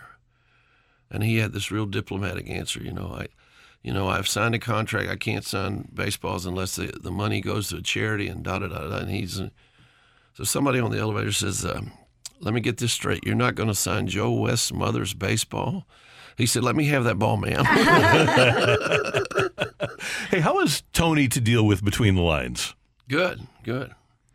No. Tony La Russa was very fair. I mean, he was hard-nosed, took up for his players, and he used to say things at the meeting at home plate. If it's questionable, just trust the umpires. He would say that. And he did say this one time. Somebody asked him why he never yelled at me very much. He says, because he saw me play in the minor leagues and he didn't laugh at me.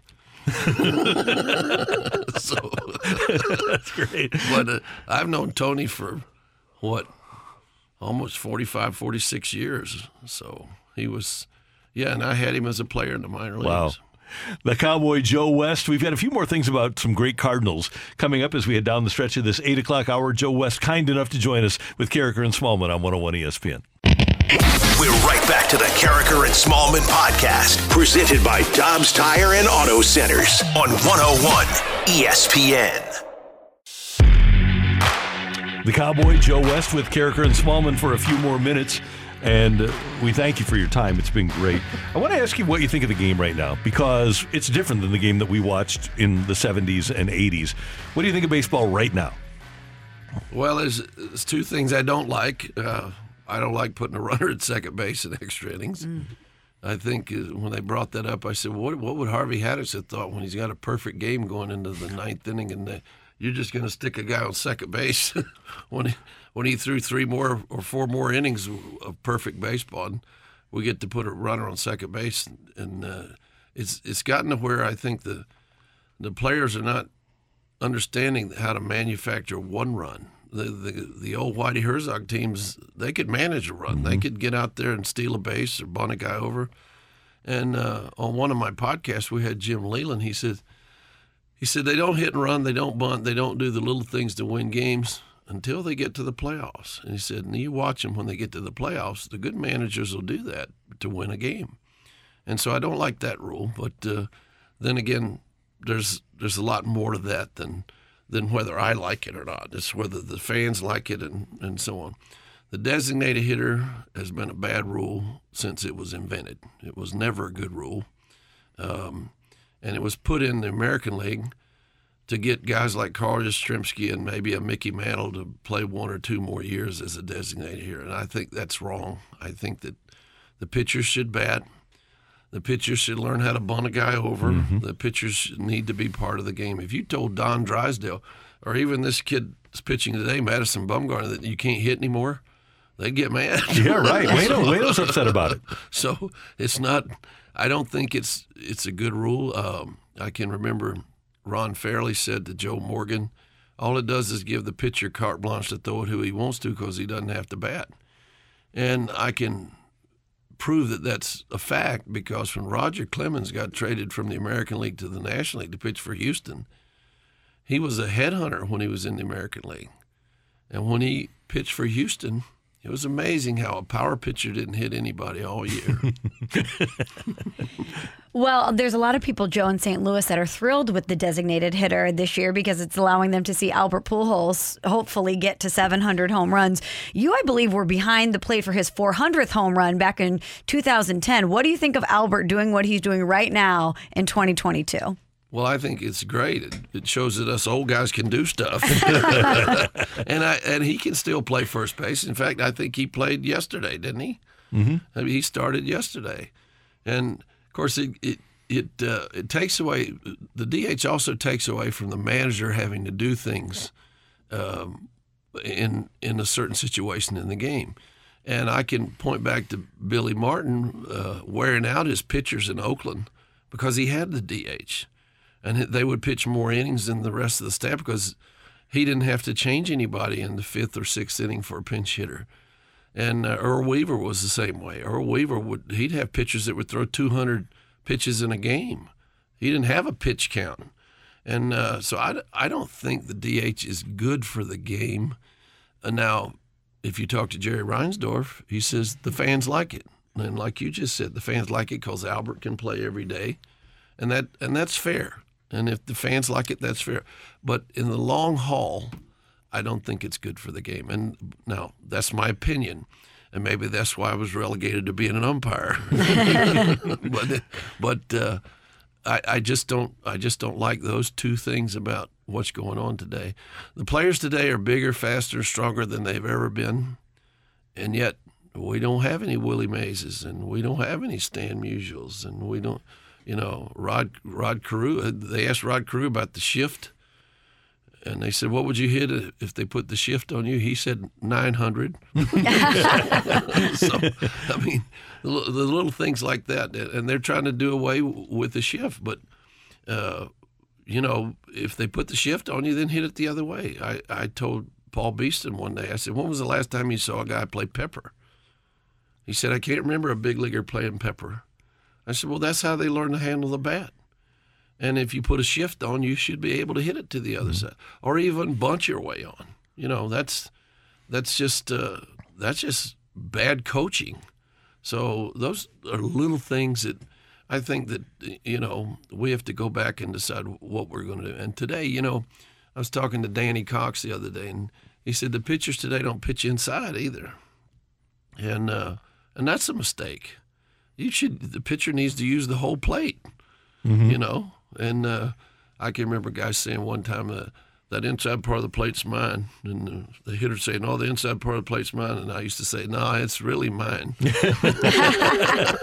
Joe West, the 5460 podcast, 5,460 games umpired over 43 years. What was the coolest thing you saw? Oh gosh, I think the coolest thing I saw, I wasn't there, was George Bush throwing out the pitch after 9/11. That was impressive. It brought the country together. And when he talks about it, and see, I knew his dad and his mom, you know. So right. When he talks about it, he was humbled by it too. I think Jeter got under his skin. He said, "Don't bounce it. You're in Yankee Stadium. They'll boo you." And you're going to be throwing out a first pitch on Friday night for the Cards and the Cubs. Don't bounce it. Yeah, Randy. I told Rita I'm going to have to warm up before I get there. Hey, it has been so great to have you here in studio with us. We love the podcast. Love that you're associated with our good friend Mike Claiborne, and we appreciate you taking the time. And it's always great to see Rita. Thank you. Of course, I told you should be interviewing her, not me. Yeah, one of the all-time greats in St. Louis. Joe West, thanks so much. Thank you. Take care. That's Joe West with us on Carricker and Smallman on 101 ESPN. The Fight is coming up next. We're right back to the Carricker and Smallman podcast, presented by Dobbs Tire and Auto Centers on 101 ESPN. Welcome to the Fight on Carricker and Smallman. In the red corner, Average Joe Listener. And in the blue corner, the undisputed king of morning drive. Please welcome Randy Carricker.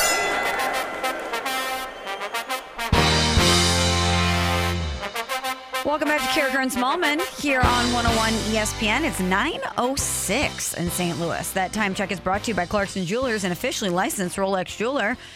Let's welcome in Randy's challenger on this hump day. Dustin is with us. Good morning, Dustin. How are you? Good morning. I'm doing well. How about yourself, Michelle? I am doing well as well. Thank you for asking, Dustin. Are you ready to challenge Megamind today? I am. It's actually my second time. And how did you fare the first time? 3-2. Megamind got me there. Oh, man. At least you're within striking distance, Dustin. Let's see if you can get him this time. Good luck to you. Thank you. All right, question number 1. How many times has Albert Pujols led a league, National League or American League, in home runs? Is it 2, 3, or 4? 3. All right, on this day in 1997, the Oilers played their first NFL game in Tennessee. How many total seasons did they play as the Oilers in Tennessee? Was that 1, 2, or 3? I believe it was just 1. Happy birthday to Bill DeWitt Jr. What year did the DeWitt Group purchase the Cardinals from AB? Was that 1994, 1996, or 1998?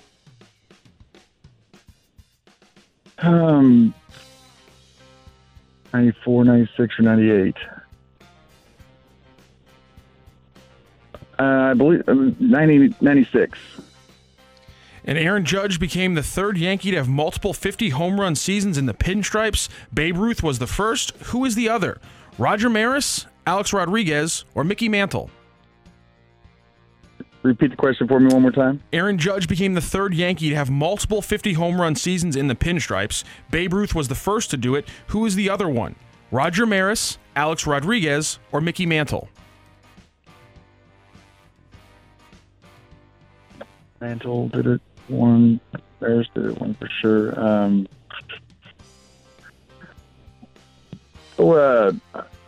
believe it was Mantle.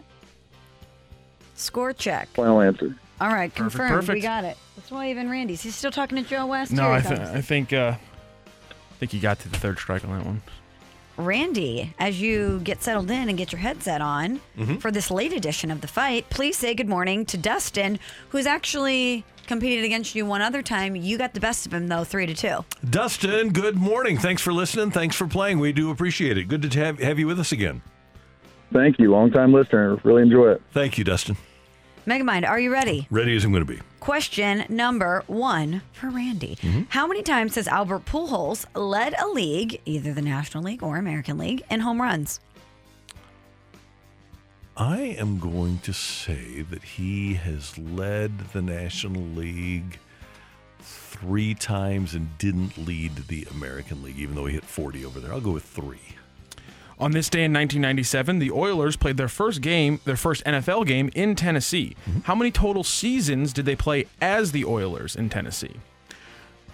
97 and 98, and then obviously in 99, they were the Tennessee Titans that went to the Super Bowl. 2. So, okay. Just want to make sure, Randy, people will say justice for Dustin. Okay. Happy birthday to Bill DeWitt Jr. Didn't know he had an August birthday. HBD. BD. BDJ. Yeah. HBD to BDJ. There you go. What year did the DeWitt Group purchase the Cardinals from AB? It was, so it was for the 96 season, but they were in charge, were they not, when the Cardinals signed Gant and Bennis? So I believe the purchase took place in 95, and then their first season was 96. Aaron Judge became the third Yankee to have multiple 50 home run seasons in the Pinstripes. Babe Ruth was the first to do it. Who was the other one? Multiple 50 home run seasons in the Pinstripes. Yes, sir. Number 7, Mickey Mantle. 7, Mantle. You gonna do Derek Jeter too? Number 2, Derek Jeter. Jeter, number 2. And coming into pitch for the Yankees, number 42, Mariano Rivera. 42, Rivera.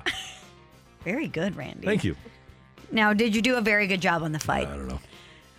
I'm about to tell you. So Dustin lost to Randy 3-2 the last time these two foes challenged one another. Did Dustin get the best of him today? The better of him? Matt, ring the bell. The winner and still champion of the fight, Randy Carricker. Someone didn't love you enough when you were little, did they? That is the wrong one. I didn't mean to do Just that. win, David. Mistake. Randy! It's like the third time. Do you beat Dustin not once, not twice? You say he wasn't loved as a child? At least you didn't do it to Dustin, I am, on behalf of Carricker and Smallman, I am sorry. Well, on behalf of Smallman. There's possibly some truth to that. I don't know. Dustin, do you have any tiny kids in the car with you? Because the last time Randy did it, he did it to a father whose kids were in the car with him. No, none in the car with me right now. Oh my goodness. Well, Dustin, you won't believe this. Randy beat you 3-2 again. This is just a pattern here. I am sorry, but you did a great job. Let's run through our answers. Albert Pujols led a league in home runs twice, 2009 and 2010. On this day in 1997, the Oilers played their first NFL game in Tennessee. They played 2 total seasons as the Oilers in Tennessee, 97 and 98. 97 in Memphis, 98 in Vanderbilt Stadium, and then 99 to what is now Nissan Stadium. There you go. It's Bill DeWitt Jr.'s birthday, HBD to BDJ. And in 1996, the DeWitt Group purchased the Cardinals from AB. It was actually in March of 1996 for $147 million. Final paperwork being signed. How about that ROI? Wow.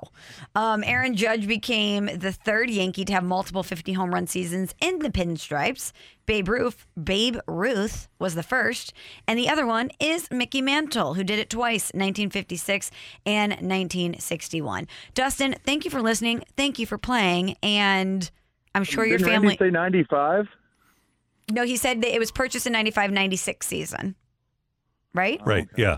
He said they were making moves in '95, but what he said was it was the '96 season when they purged him. Yeah. That technically was the correct answer. See, it's me questioning stuff like this is why I was not loved as a child.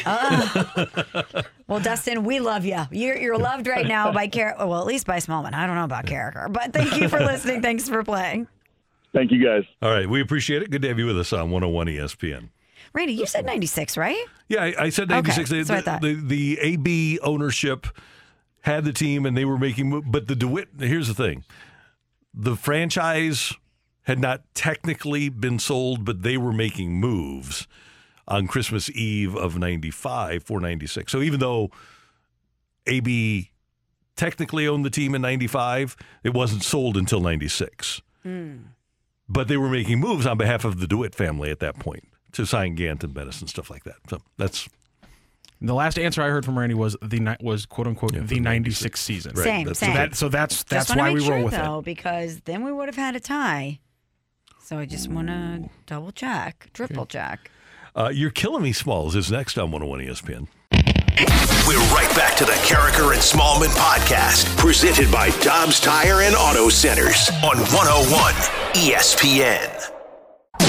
What's totally killing Smalls right now? You're killing me, Smalls. You're Killing Me, Smalls with Michelle Smallman on 101 ESPN. Brought to you by Mobile on the Run. On the Run is your summertime snack and sip store.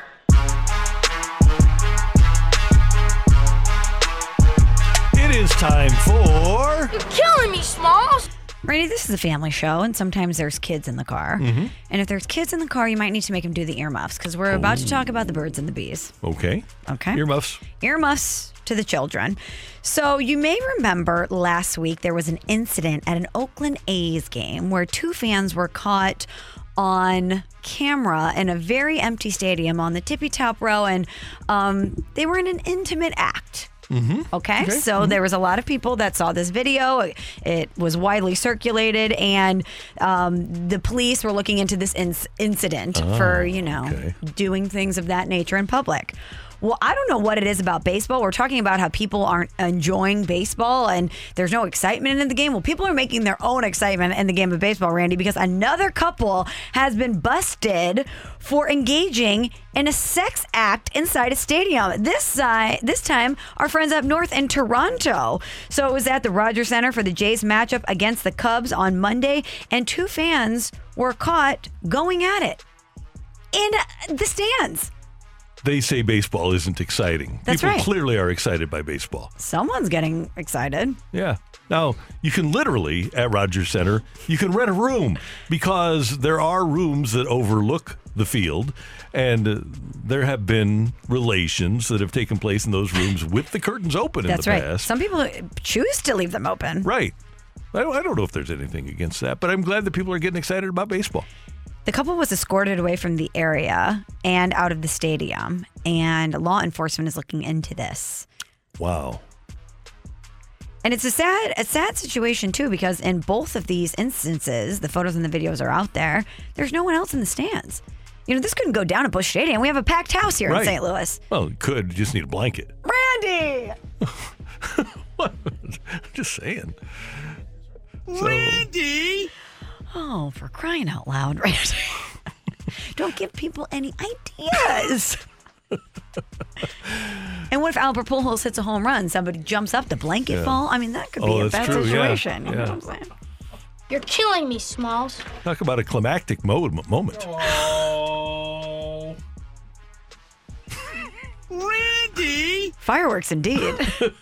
Someone's hitting a home run. It might not be Albert, but somebody's hitting a home run. Oh, my goodness. One time, Jack Buck was doing a game. I don't even remember where it was. But he always used to say, that's 6-4-3 if you're scoring at home. And one night he said that. He said, 6-4-3 if you're scoring at home or if you're listening to the game.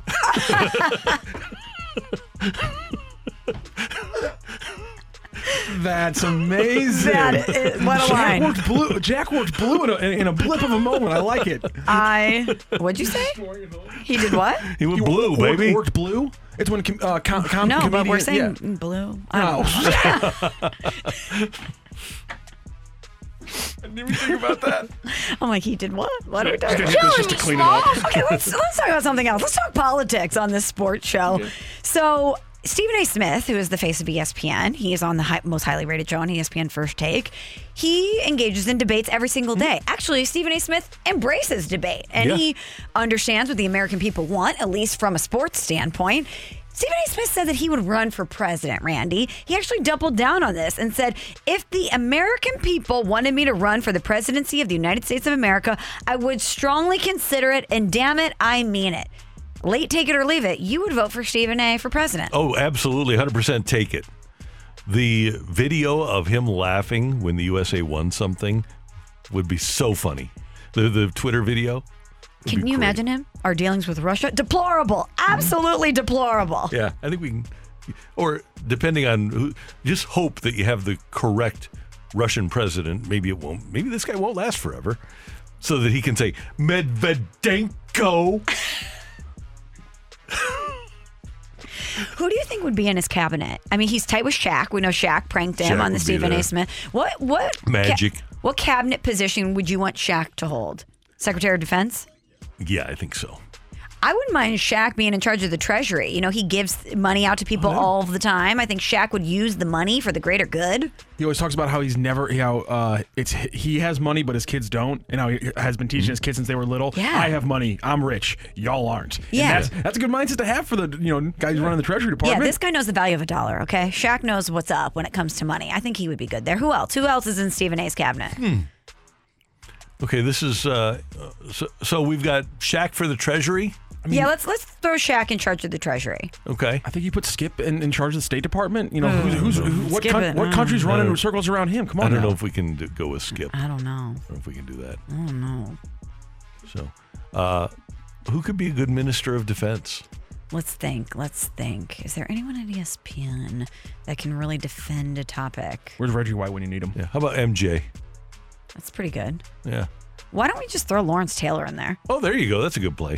If we're going sports, Yeah. who's a better Secretary of Defense than Lawrence Taylor? Head of the Diplomatic Corps, Dennis Rodman.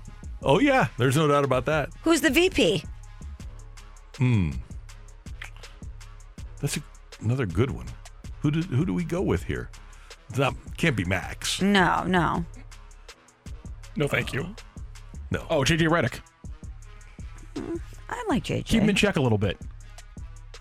We'll see. He's got a relationship with How about Andy Kevin Reid. Durant? Because he's not the bus driver, but he can get stuff done. There's the play right there. KD, he's a winning player, but he's not the bus driver. Stephen A. could be the bus driver. Would Charles get involved? For sure. I think so. What would we have Chuck do? I was thinking about him for VP. He might have too much fun, though. You know, That's what we need. We need more fun. Make America fun again? Yeah. Maybe. Yep. Have Stephen A. and Chuck leading the ticket. Who would not vote for those two? I'd vote for them. Me too. Be fun. You're killing me, Smalls. And Randy, John Gruden had found himself in a bit of hot water because of the emails that were released. He's the former Las Vegas Raiders head coach. And he spoke out about this finally. He said, I'm ashamed about what has come about in these emails, and I'll make no excuses for it. It's shameful, but I'm a good person. I believe that. I go to church. I've been married for 31 years. I've got 3 great boys. I still love football. I've made some mistakes, but I don't think anybody in here hasn't. I just ask for forgiveness, and hopefully I'll get another shot. Now, a reminder, those emails contained racist, anti-gay, and misogynistic language, but John Gruden is hoping that he could be forgiven and that he will be a head coach in the NFL again one day. I would say under the current circumstances, he probably will not be forgiven. I don't think so either. Now, he might be a good guy. Whenever I've spoken to John Gruden, he's been really good, really fun, really Same. engaging. I agree. And I think it's just one of those situations where he was too high profile to have been sending the sorts of emails that he sent. Whether they were joking emails or not, the fact of the matter is that you just you can't say what he said in those emails. Yes, and he made these comments, by the way, at the Little Rock Touchdown Club in Arkansas. It's not like he put out a statement or anything. He made it at a gathering. Yeah. But I just think optically, no NFL team is going to want to absorb that. Yeah, I don't think so either. I'm with you. He coached at SEMO. He was an assistant coach at SEMO. That's where he started his career. Grudes. Thanks, Michelle. You got it. Coming up next, Wayno on 101 ESPN. We're right back to the Carricker and Smallman podcast, presented by Dobbs Tire and Auto Centers on 101 ESPN.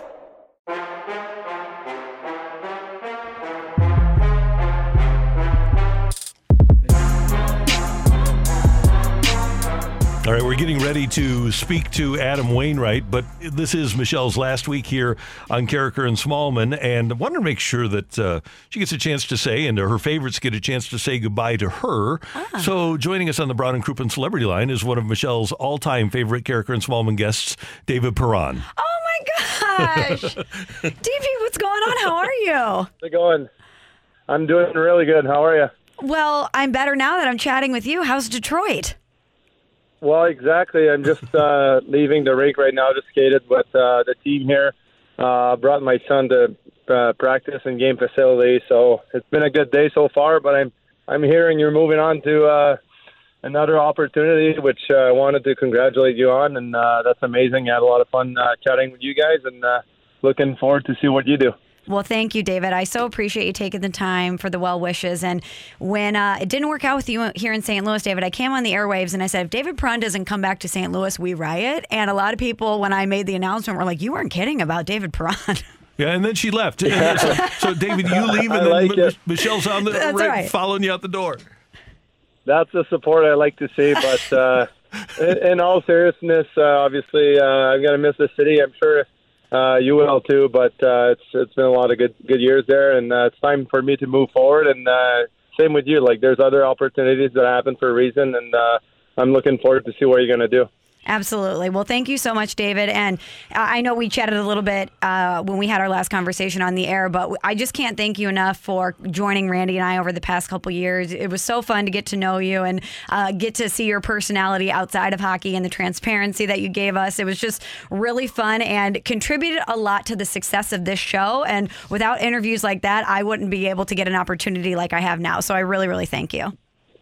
Awesome. Yeah, no problem at all. It was a lot of fun, pretty easy for me as well, and just good to give my opinion to fans a little bit. Like you said, some transparency. They follow the team so closely, and it's good to kind of be all together in this. David, thanks so much for checking in with us and wishing Michelle well. We do appreciate it, and can't thank you enough. And I'm sure down the road we'll be talking both at Big Sounds ESPN good. and here. All right. Yeah, perfect. Thanks a lot, guys. Have a good one. You too. Thanks. Congratulations, Michelle. Thanks, David. We'll talk to you later. Take care. David Perron. I am floored. That was so nice. Yeah, he wanted to make sure that as you depart, that he got to wish you well. Well, that's the thing about this show and this station. We are all a big family. You know, Yeah. when David Perron moved on, we talked to him every single week. It was sad for us. And Randy, you lost David Perron and you're losing me. What's going on? This is not good. It's not good at all. Adam Wainwright better come back next season, or else Randy's losing regulars on the show left and right. Right. And I believe Wayno's. Oh, we're going to take a 1-minute break. Okay. Or so, and then Wayno will join us from Cincinnati. Or is he with us now? We'll be back with Wayno in 1 minute right after this. We're right back to the Carricker and Smallman podcast, presented by Dobbs Tire and Auto Centers on 101 ESPN. Getting you inside the cards. Inside corner, and he struck him out. That's strikeout number 1,000 at Busch Stadium for Adam Wainwright. It's Redbirds pitcher Adam Wainwright on 101 ESPN. Third time through the lineup, he strikes out 7, and he strikes out the side in the 7th inning. Presented by Chick-fil-A. Earn points on your next mobile order with the Chick-fil-A app.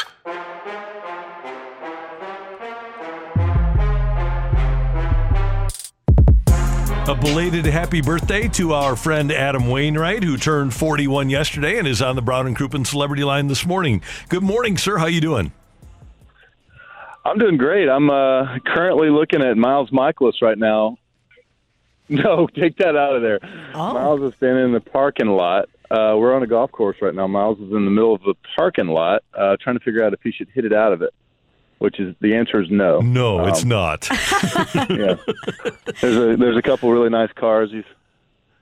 He's going to, you know, we're out here in the country playing a beautiful course, but he wanted to stay on the concrete for some reason. Well, I'm glad to know that professional athletes can find the parking lot just like broadcasters can.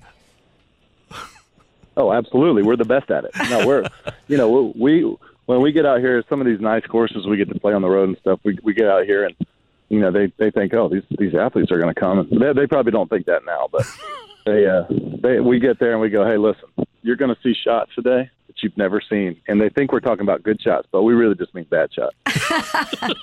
Hey, a couple of things. Number one, Adam, and we've got a lot to talk about here, but I want to know how your birthday was. Birthday was almost really great. We lost the game. That would have been a great day. But other than that, got to share it with my teammates and everybody on social media and all the fans at the stadium. And teammates did a great job of giving me hugs and making me feel special. Had our fantasy football draft last night, which I'm really excited about. It's my favorite day of the year. So that's a good day for me. If we'd have had a win, it would have been a great day. That's fantastic. And if you aren't aware of it, this is the last time that you will be on the show with Michelle Smallman, who's going to ESPN in Bristol, and her last day is Friday. What? I know, Adam. I wanted to tell you when I saw you at the ballpark. Huh? Yeah, but just a little bit. I was going to tell you Friday at the ballpark, but you were so busy. But I wanted to, you have a lot to talk about, but just thank you for all the great conversations over the years. Oh, yeah. You've always been great to us, Michelle. We're going to miss you for sure. Have fun up there. That's a big campus. There's not much else in there besides that big giant campus. I don't think. I think you're going to be eating all of your meals on campus there. Well, I worked there for 3 years prior, Adam, and I can confirm there's nothing else there. There's nothing else there. You know right. about it then. Never mind. Okay. But I did tell our mutual friend Adam Amin, Wayno, I was texting with him, and I told him my goal is to work really hard so that one day, hopefully far in the future, when you decide to go into the booth, that the three of us will do some sort of a broadcast together. I love Adam. He is so talented and so great at his job and such a great dude. Always helped me a lot. So, yeah, that would be a great partner to have. Adam, when you had the Sunday Night Baseball performance and you were magnificent on the mound, but they played one of your songs and you had the pregame, what did you get more response to? Your performance, your pregame, or the song? Definitely the pregame. Because, that was the main reason I did that was for teaching moments for young players and coaches and just tools to be able to show I feel like I've been taught really well and I have some lessons to teach and I felt like that was an incredible moment for me to have about the biggest platform you can have where that would be, appropriate. If I step up on the World Series stage and do that, my teammate's going to go, no, that ain't going to work. So that was a pretty big platform for me to be able to share some knowledge that I've learned over the years and hopefully help a lot of young kids. And I got a ton of feedback from coaches and friends of mine and players and even players around the league. Joey Votto and a couple other guys spoke to me and said, just, well, that was just great. We needed that and baseball needed that and players needed that. But that was cool. The song got mixed reviews. Everybody doesn't love country music. That's all there is to it. And that's fine. As an artist, and I call myself an artist very loosely. As a very amateur musician right now, all I can do is make the music in my head and we'll see what happens with it. But, I'm recording that on my phone in a hotel room, so it's not like it's not studio level just yet. And so some of the feedback I got was like, man, the sound quality's not even any good. And, the guitar's not great. I'm like, dude, just relax, but people who love country music actually reached out and said, man, I love that song. That's good. So, if one person thinks it's good, I think that's cool. Are you a poet, by the way? Because I got the sense just from the words and you put it together and it was so poetic. Do you like poetry in general when it's not involved in writing a song? I have a tendency to write "'Twas the Night Before Christmas" poem about just about anything. I've written a couple of forewords and a couple of chapters for people's books, and I like doing that.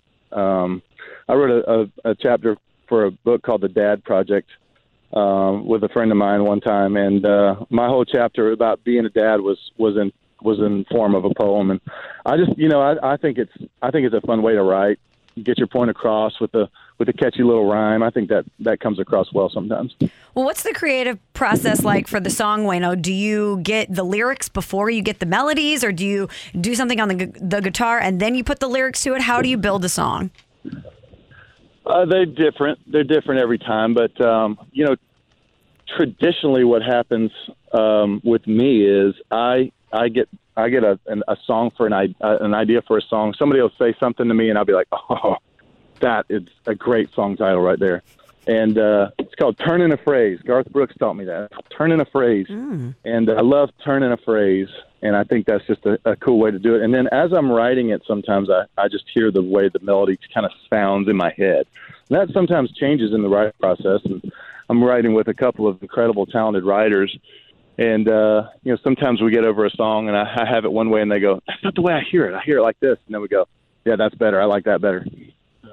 Hold on one second. I'm going to take a shot real quick. That's what I was going to say. If you need to take a shot, feel free to set the phone down, and we can vamp here. It's Adam Wainwright on the 7th outside of Cincinnati. All right, so I got 177 yards, slightly into the wind. I'm going to hit a little knockdown 7-iron. Keep it under the wind a bit. See if I can. You want to leave it a little right. The green's pushing back right to left. There you go. Oh, and it's a beautiful shot there. It's a high, arcing shot to the right side of the green. A little short. It's on the green. Not bad, though. You got a good uphill. It's on the green, so it's on the front right of the green. And the short stuff. I actually really liked it. The wind did more than I thought. I should have put a little more harder swing on that. Okay, go ahead, y'all. Sorry. Adam, to interrupt. no, that's great. And great shot. We're doing the golf clap here in the studio. Adam, can you do us a favor and ask Miles Michaelis to describe Adam Wainwright's golf game? Yeah, here, go for it, Miles. Miles He's a wonderful golfer, he is. Tell us about his skills, Miles, please. Adam's skills on the golf course kind of mirror his skills on the mound. He's got, big drive off the tee, a lot of power, and then just so much touch and feel around the edges of the green. It's really incredible. The second part of that might have been true. 170. He must be watching somebody else pitch. Now, I do have a lot of power off the tee, but I don't know why that doesn't translate into baseball. 177 with a soft 7-iron into the wind is pretty impressive. Yeah, I got some power. It's never the problem that's hitting it far, Randy. That's never the problem. The problem is hitting it straight. Straight, because I don't throw anything straight either. So, I'm used to bending. So, Wayno, I have a wonderful golf partner here, though, Miles. And he's, even when he hits terrible shots, he stays upbeat about it. He has a snap real quick, and then he gets back to, being happy-go-lucky Miles right after that. So. Hey, there's for people that are going to get out on the course, there's a new Wayno cap out. There's some new Wayno gear out if people go to bigleagueimpact.org. And I know you're always proud of the gear that you turn out, and you have to approve it because the shirts, and I'm wearing an Uncle Charlie shirt right now, by the way. Yes, confirmed. And so I know that that's something that you really care about. You want people, when they get stuff from Big League Impact, to get good stuff. Very important to me. I appreciate you wearing the shirt too. But see, I don't. If it's not comfortable, then I don't want to wear it. Mm-hmm. And if I don't want to wear it, I don't want to sell it to other people. You know what I mean? So it's kind of like when we do those water projects. If I'm not going to drink it, then I'm not going to give it to somebody else. And if we're making these shirts and these hats, it's not something. Well, of course, I'm not going to wear a hat with Wayno on. I just can't do that. But I don't blame you. But if it's not comfortable and it doesn't look good, then I'm not going to sell it. Adam, you mentioned that you had your fantasy football, your clubhouse draft on your birthday. Tell us how you did. Who's your QB? Aaron Rodgers. Nice. Aaron Rodgers is usually my quarterback. I love watching the Packers play, and I went to Lambeau one time, and that was a life-changing experience. But he's a guy that everybody's kind of down on this year. Because he got rid of Devontae Adams and the receiving core is kind of a question or whatever. But our training staff is really good friends with their training staff, and we have a great relationship. And so I texted their head trainer, Nate Weir, last night after our draft. I said, man, I got to show you this. And I had him and Alan Lazard because you know what? He's a 2-time MVP. And Randy, I'm pretty sure that if me and you went out there and we're his wide receivers, I think he'd find a way to get us the ball. He is the best thrower of the football that we've seen in our generation. I agree with you. He would elevate us to a different level. Now, he's not going to get much speed out of me. I got the hands, but I'm not going to be able to do much after the catch, Adam. Well, if you saw my game the other day, for some reason, I couldn't even catch the ball the other day. I don't even know what was going on there. I had the catching yips. So he'd find a way, though. He'd find a way to gel it in there for us. And he's just a once-in-a-lifetime competitor and talent, I think. Hey, Adam, when you were coming on with us during the summer months, during especially May and June, you said, hey, we're a really good team, and we just haven't put things together yet. And since the All-Star game, the Cardinals have been great. You're 6 ahead of Milwaukee now in the division. But I look at the Yankee series, I look at the Milwaukee series, I look at this weekend against Atlanta.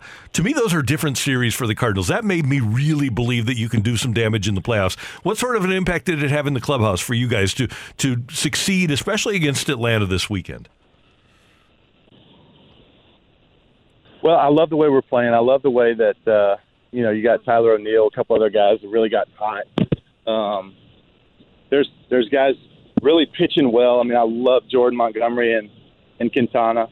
Those guys are just incredible adds for us. They make our rotation so deep. Makes our bullpen better when we can go deeper into the games like that. We got 5 guys that at any moment could go 9. And I love that about our team. But our team offensively, at the end of the day, in my opinion, we're the 2 best hitters in the National League right in the middle. We got the MVP, and we probably got at least 3, but maybe the second-place runner-up also right behind him. And for a pitcher, that's a nightmare. And when we get Tyler O'Neill going like that behind him, and then we got Dickerson swinging it like he's swinging it, and we got a couple other guys really rolling. Tommy Edmonds starting to smack the ball around pretty good. Got power from the left and right. That was one of the best homers in Cincinnati I've ever seen last night to the right side from Tommy. Guys are swinging it like that. It could be a very dangerous unit. A lot of good things can happen. So just got to keep rolling like that. We'll be fine.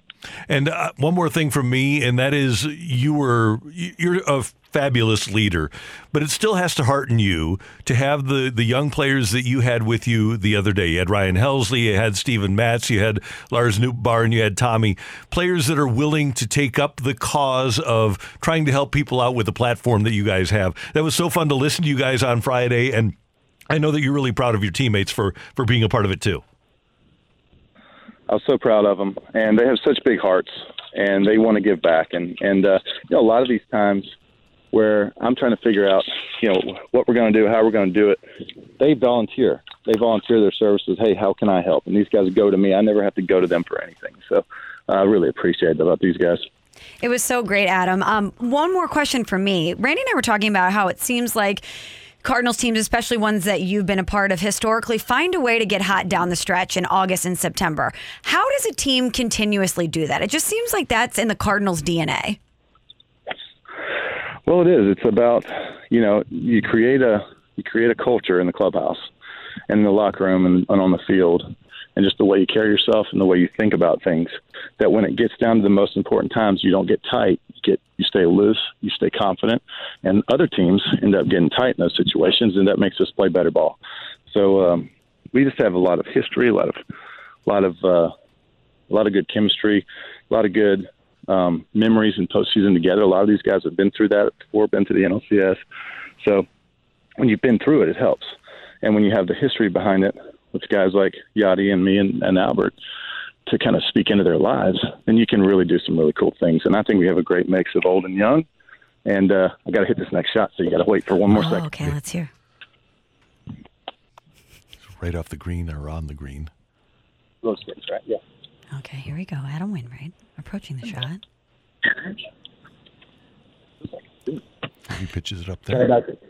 He's got about 206 yards to carry the front of the green. There's a slight wind at his back. Okay. We got 6? I got 6. Looks like he's going to try to draw a long 6-iron into the left side of the green. Interesting choice. Into the right side of the green. He's going to draw a long 6-iron into the right side of the green, let it play back. Miles, this is an impressive club selection. Not many of us can hit that 6-iron 206 yards. I think he just hit it 207. Oh. theater of the mind. I'm visualizing it. Yeah, on the green? Back. A little left. Yeah, a little left. A little left of the green. Oh, I'm good. Thank you. Tell Miles he did a great job doing the play-by-play. We're in the there. short grass, so we're chipping off the fringe, so we're good. Nice. Well, Adam, we know, obviously, just hearing this, that you're a sensational golfer. We know that you're an amazing pitcher. You're a champion. You're a father. You're a husband. We know that you're saving the world. You're a great broadcaster. You can also put together music, and you have a great voice. Tell us what Adam Wainwright cannot do. Oh, well, I appreciate you saying all those nice things.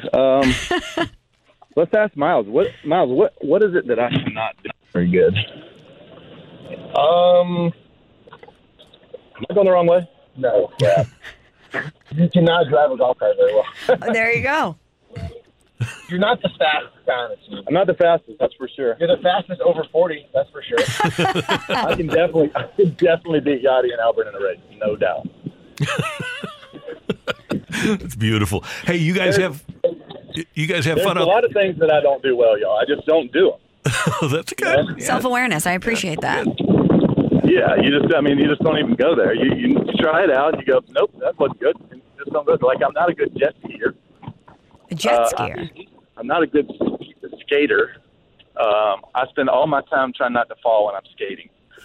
And I've never been skiing before, but I'm very positive the first time I do will be a sore, bruised mess.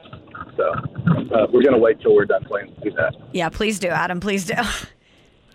Wayno, always good to have you with us, and especially on this day because Michelle's leaving on Friday. So thanks for taking the time. Hit him well today out in Ohio.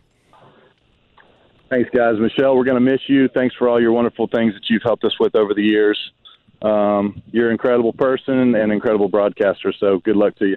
Well, thank you, Adam, and thanks for the great conversations. I'm so thankful that you shared so much with us about baseball, but more importantly, that you gave us access to share your mission and what you're doing with Big League Impact, and keep doing all the great things that you're doing. I appreciate you. Yeah, no pressure. Now you just go up there and tell all of Bristol about it. You got it, Adam. I got you. We know that's happening. Okay. All right. We'll talk to you later. All right. Hit him well. Thanks, Adam. Adam Wainwright with us. Wednesdays with Wayno on 101 ESPN. Brought to you by Chick-fil-A. Have a Sunjoy today at Chick-fil-A, which is kind of an Arnold Palmer, half lemonade, half iced tea, and you will enjoy it. And part of the proceeds from Sunjoys today go to Big League Impact. Adam Wainwright and Miles Michaelis joining us today. Yeah, very cool. All right, we're going to take a quick break, and then we'll come back and head down the stretch of this edition of Carricker and Smallman on 101 ESPN. We're right back to the Carricker and Smallman podcast, presented by Dobbs Tire and Auto Centers on 101 ESPN.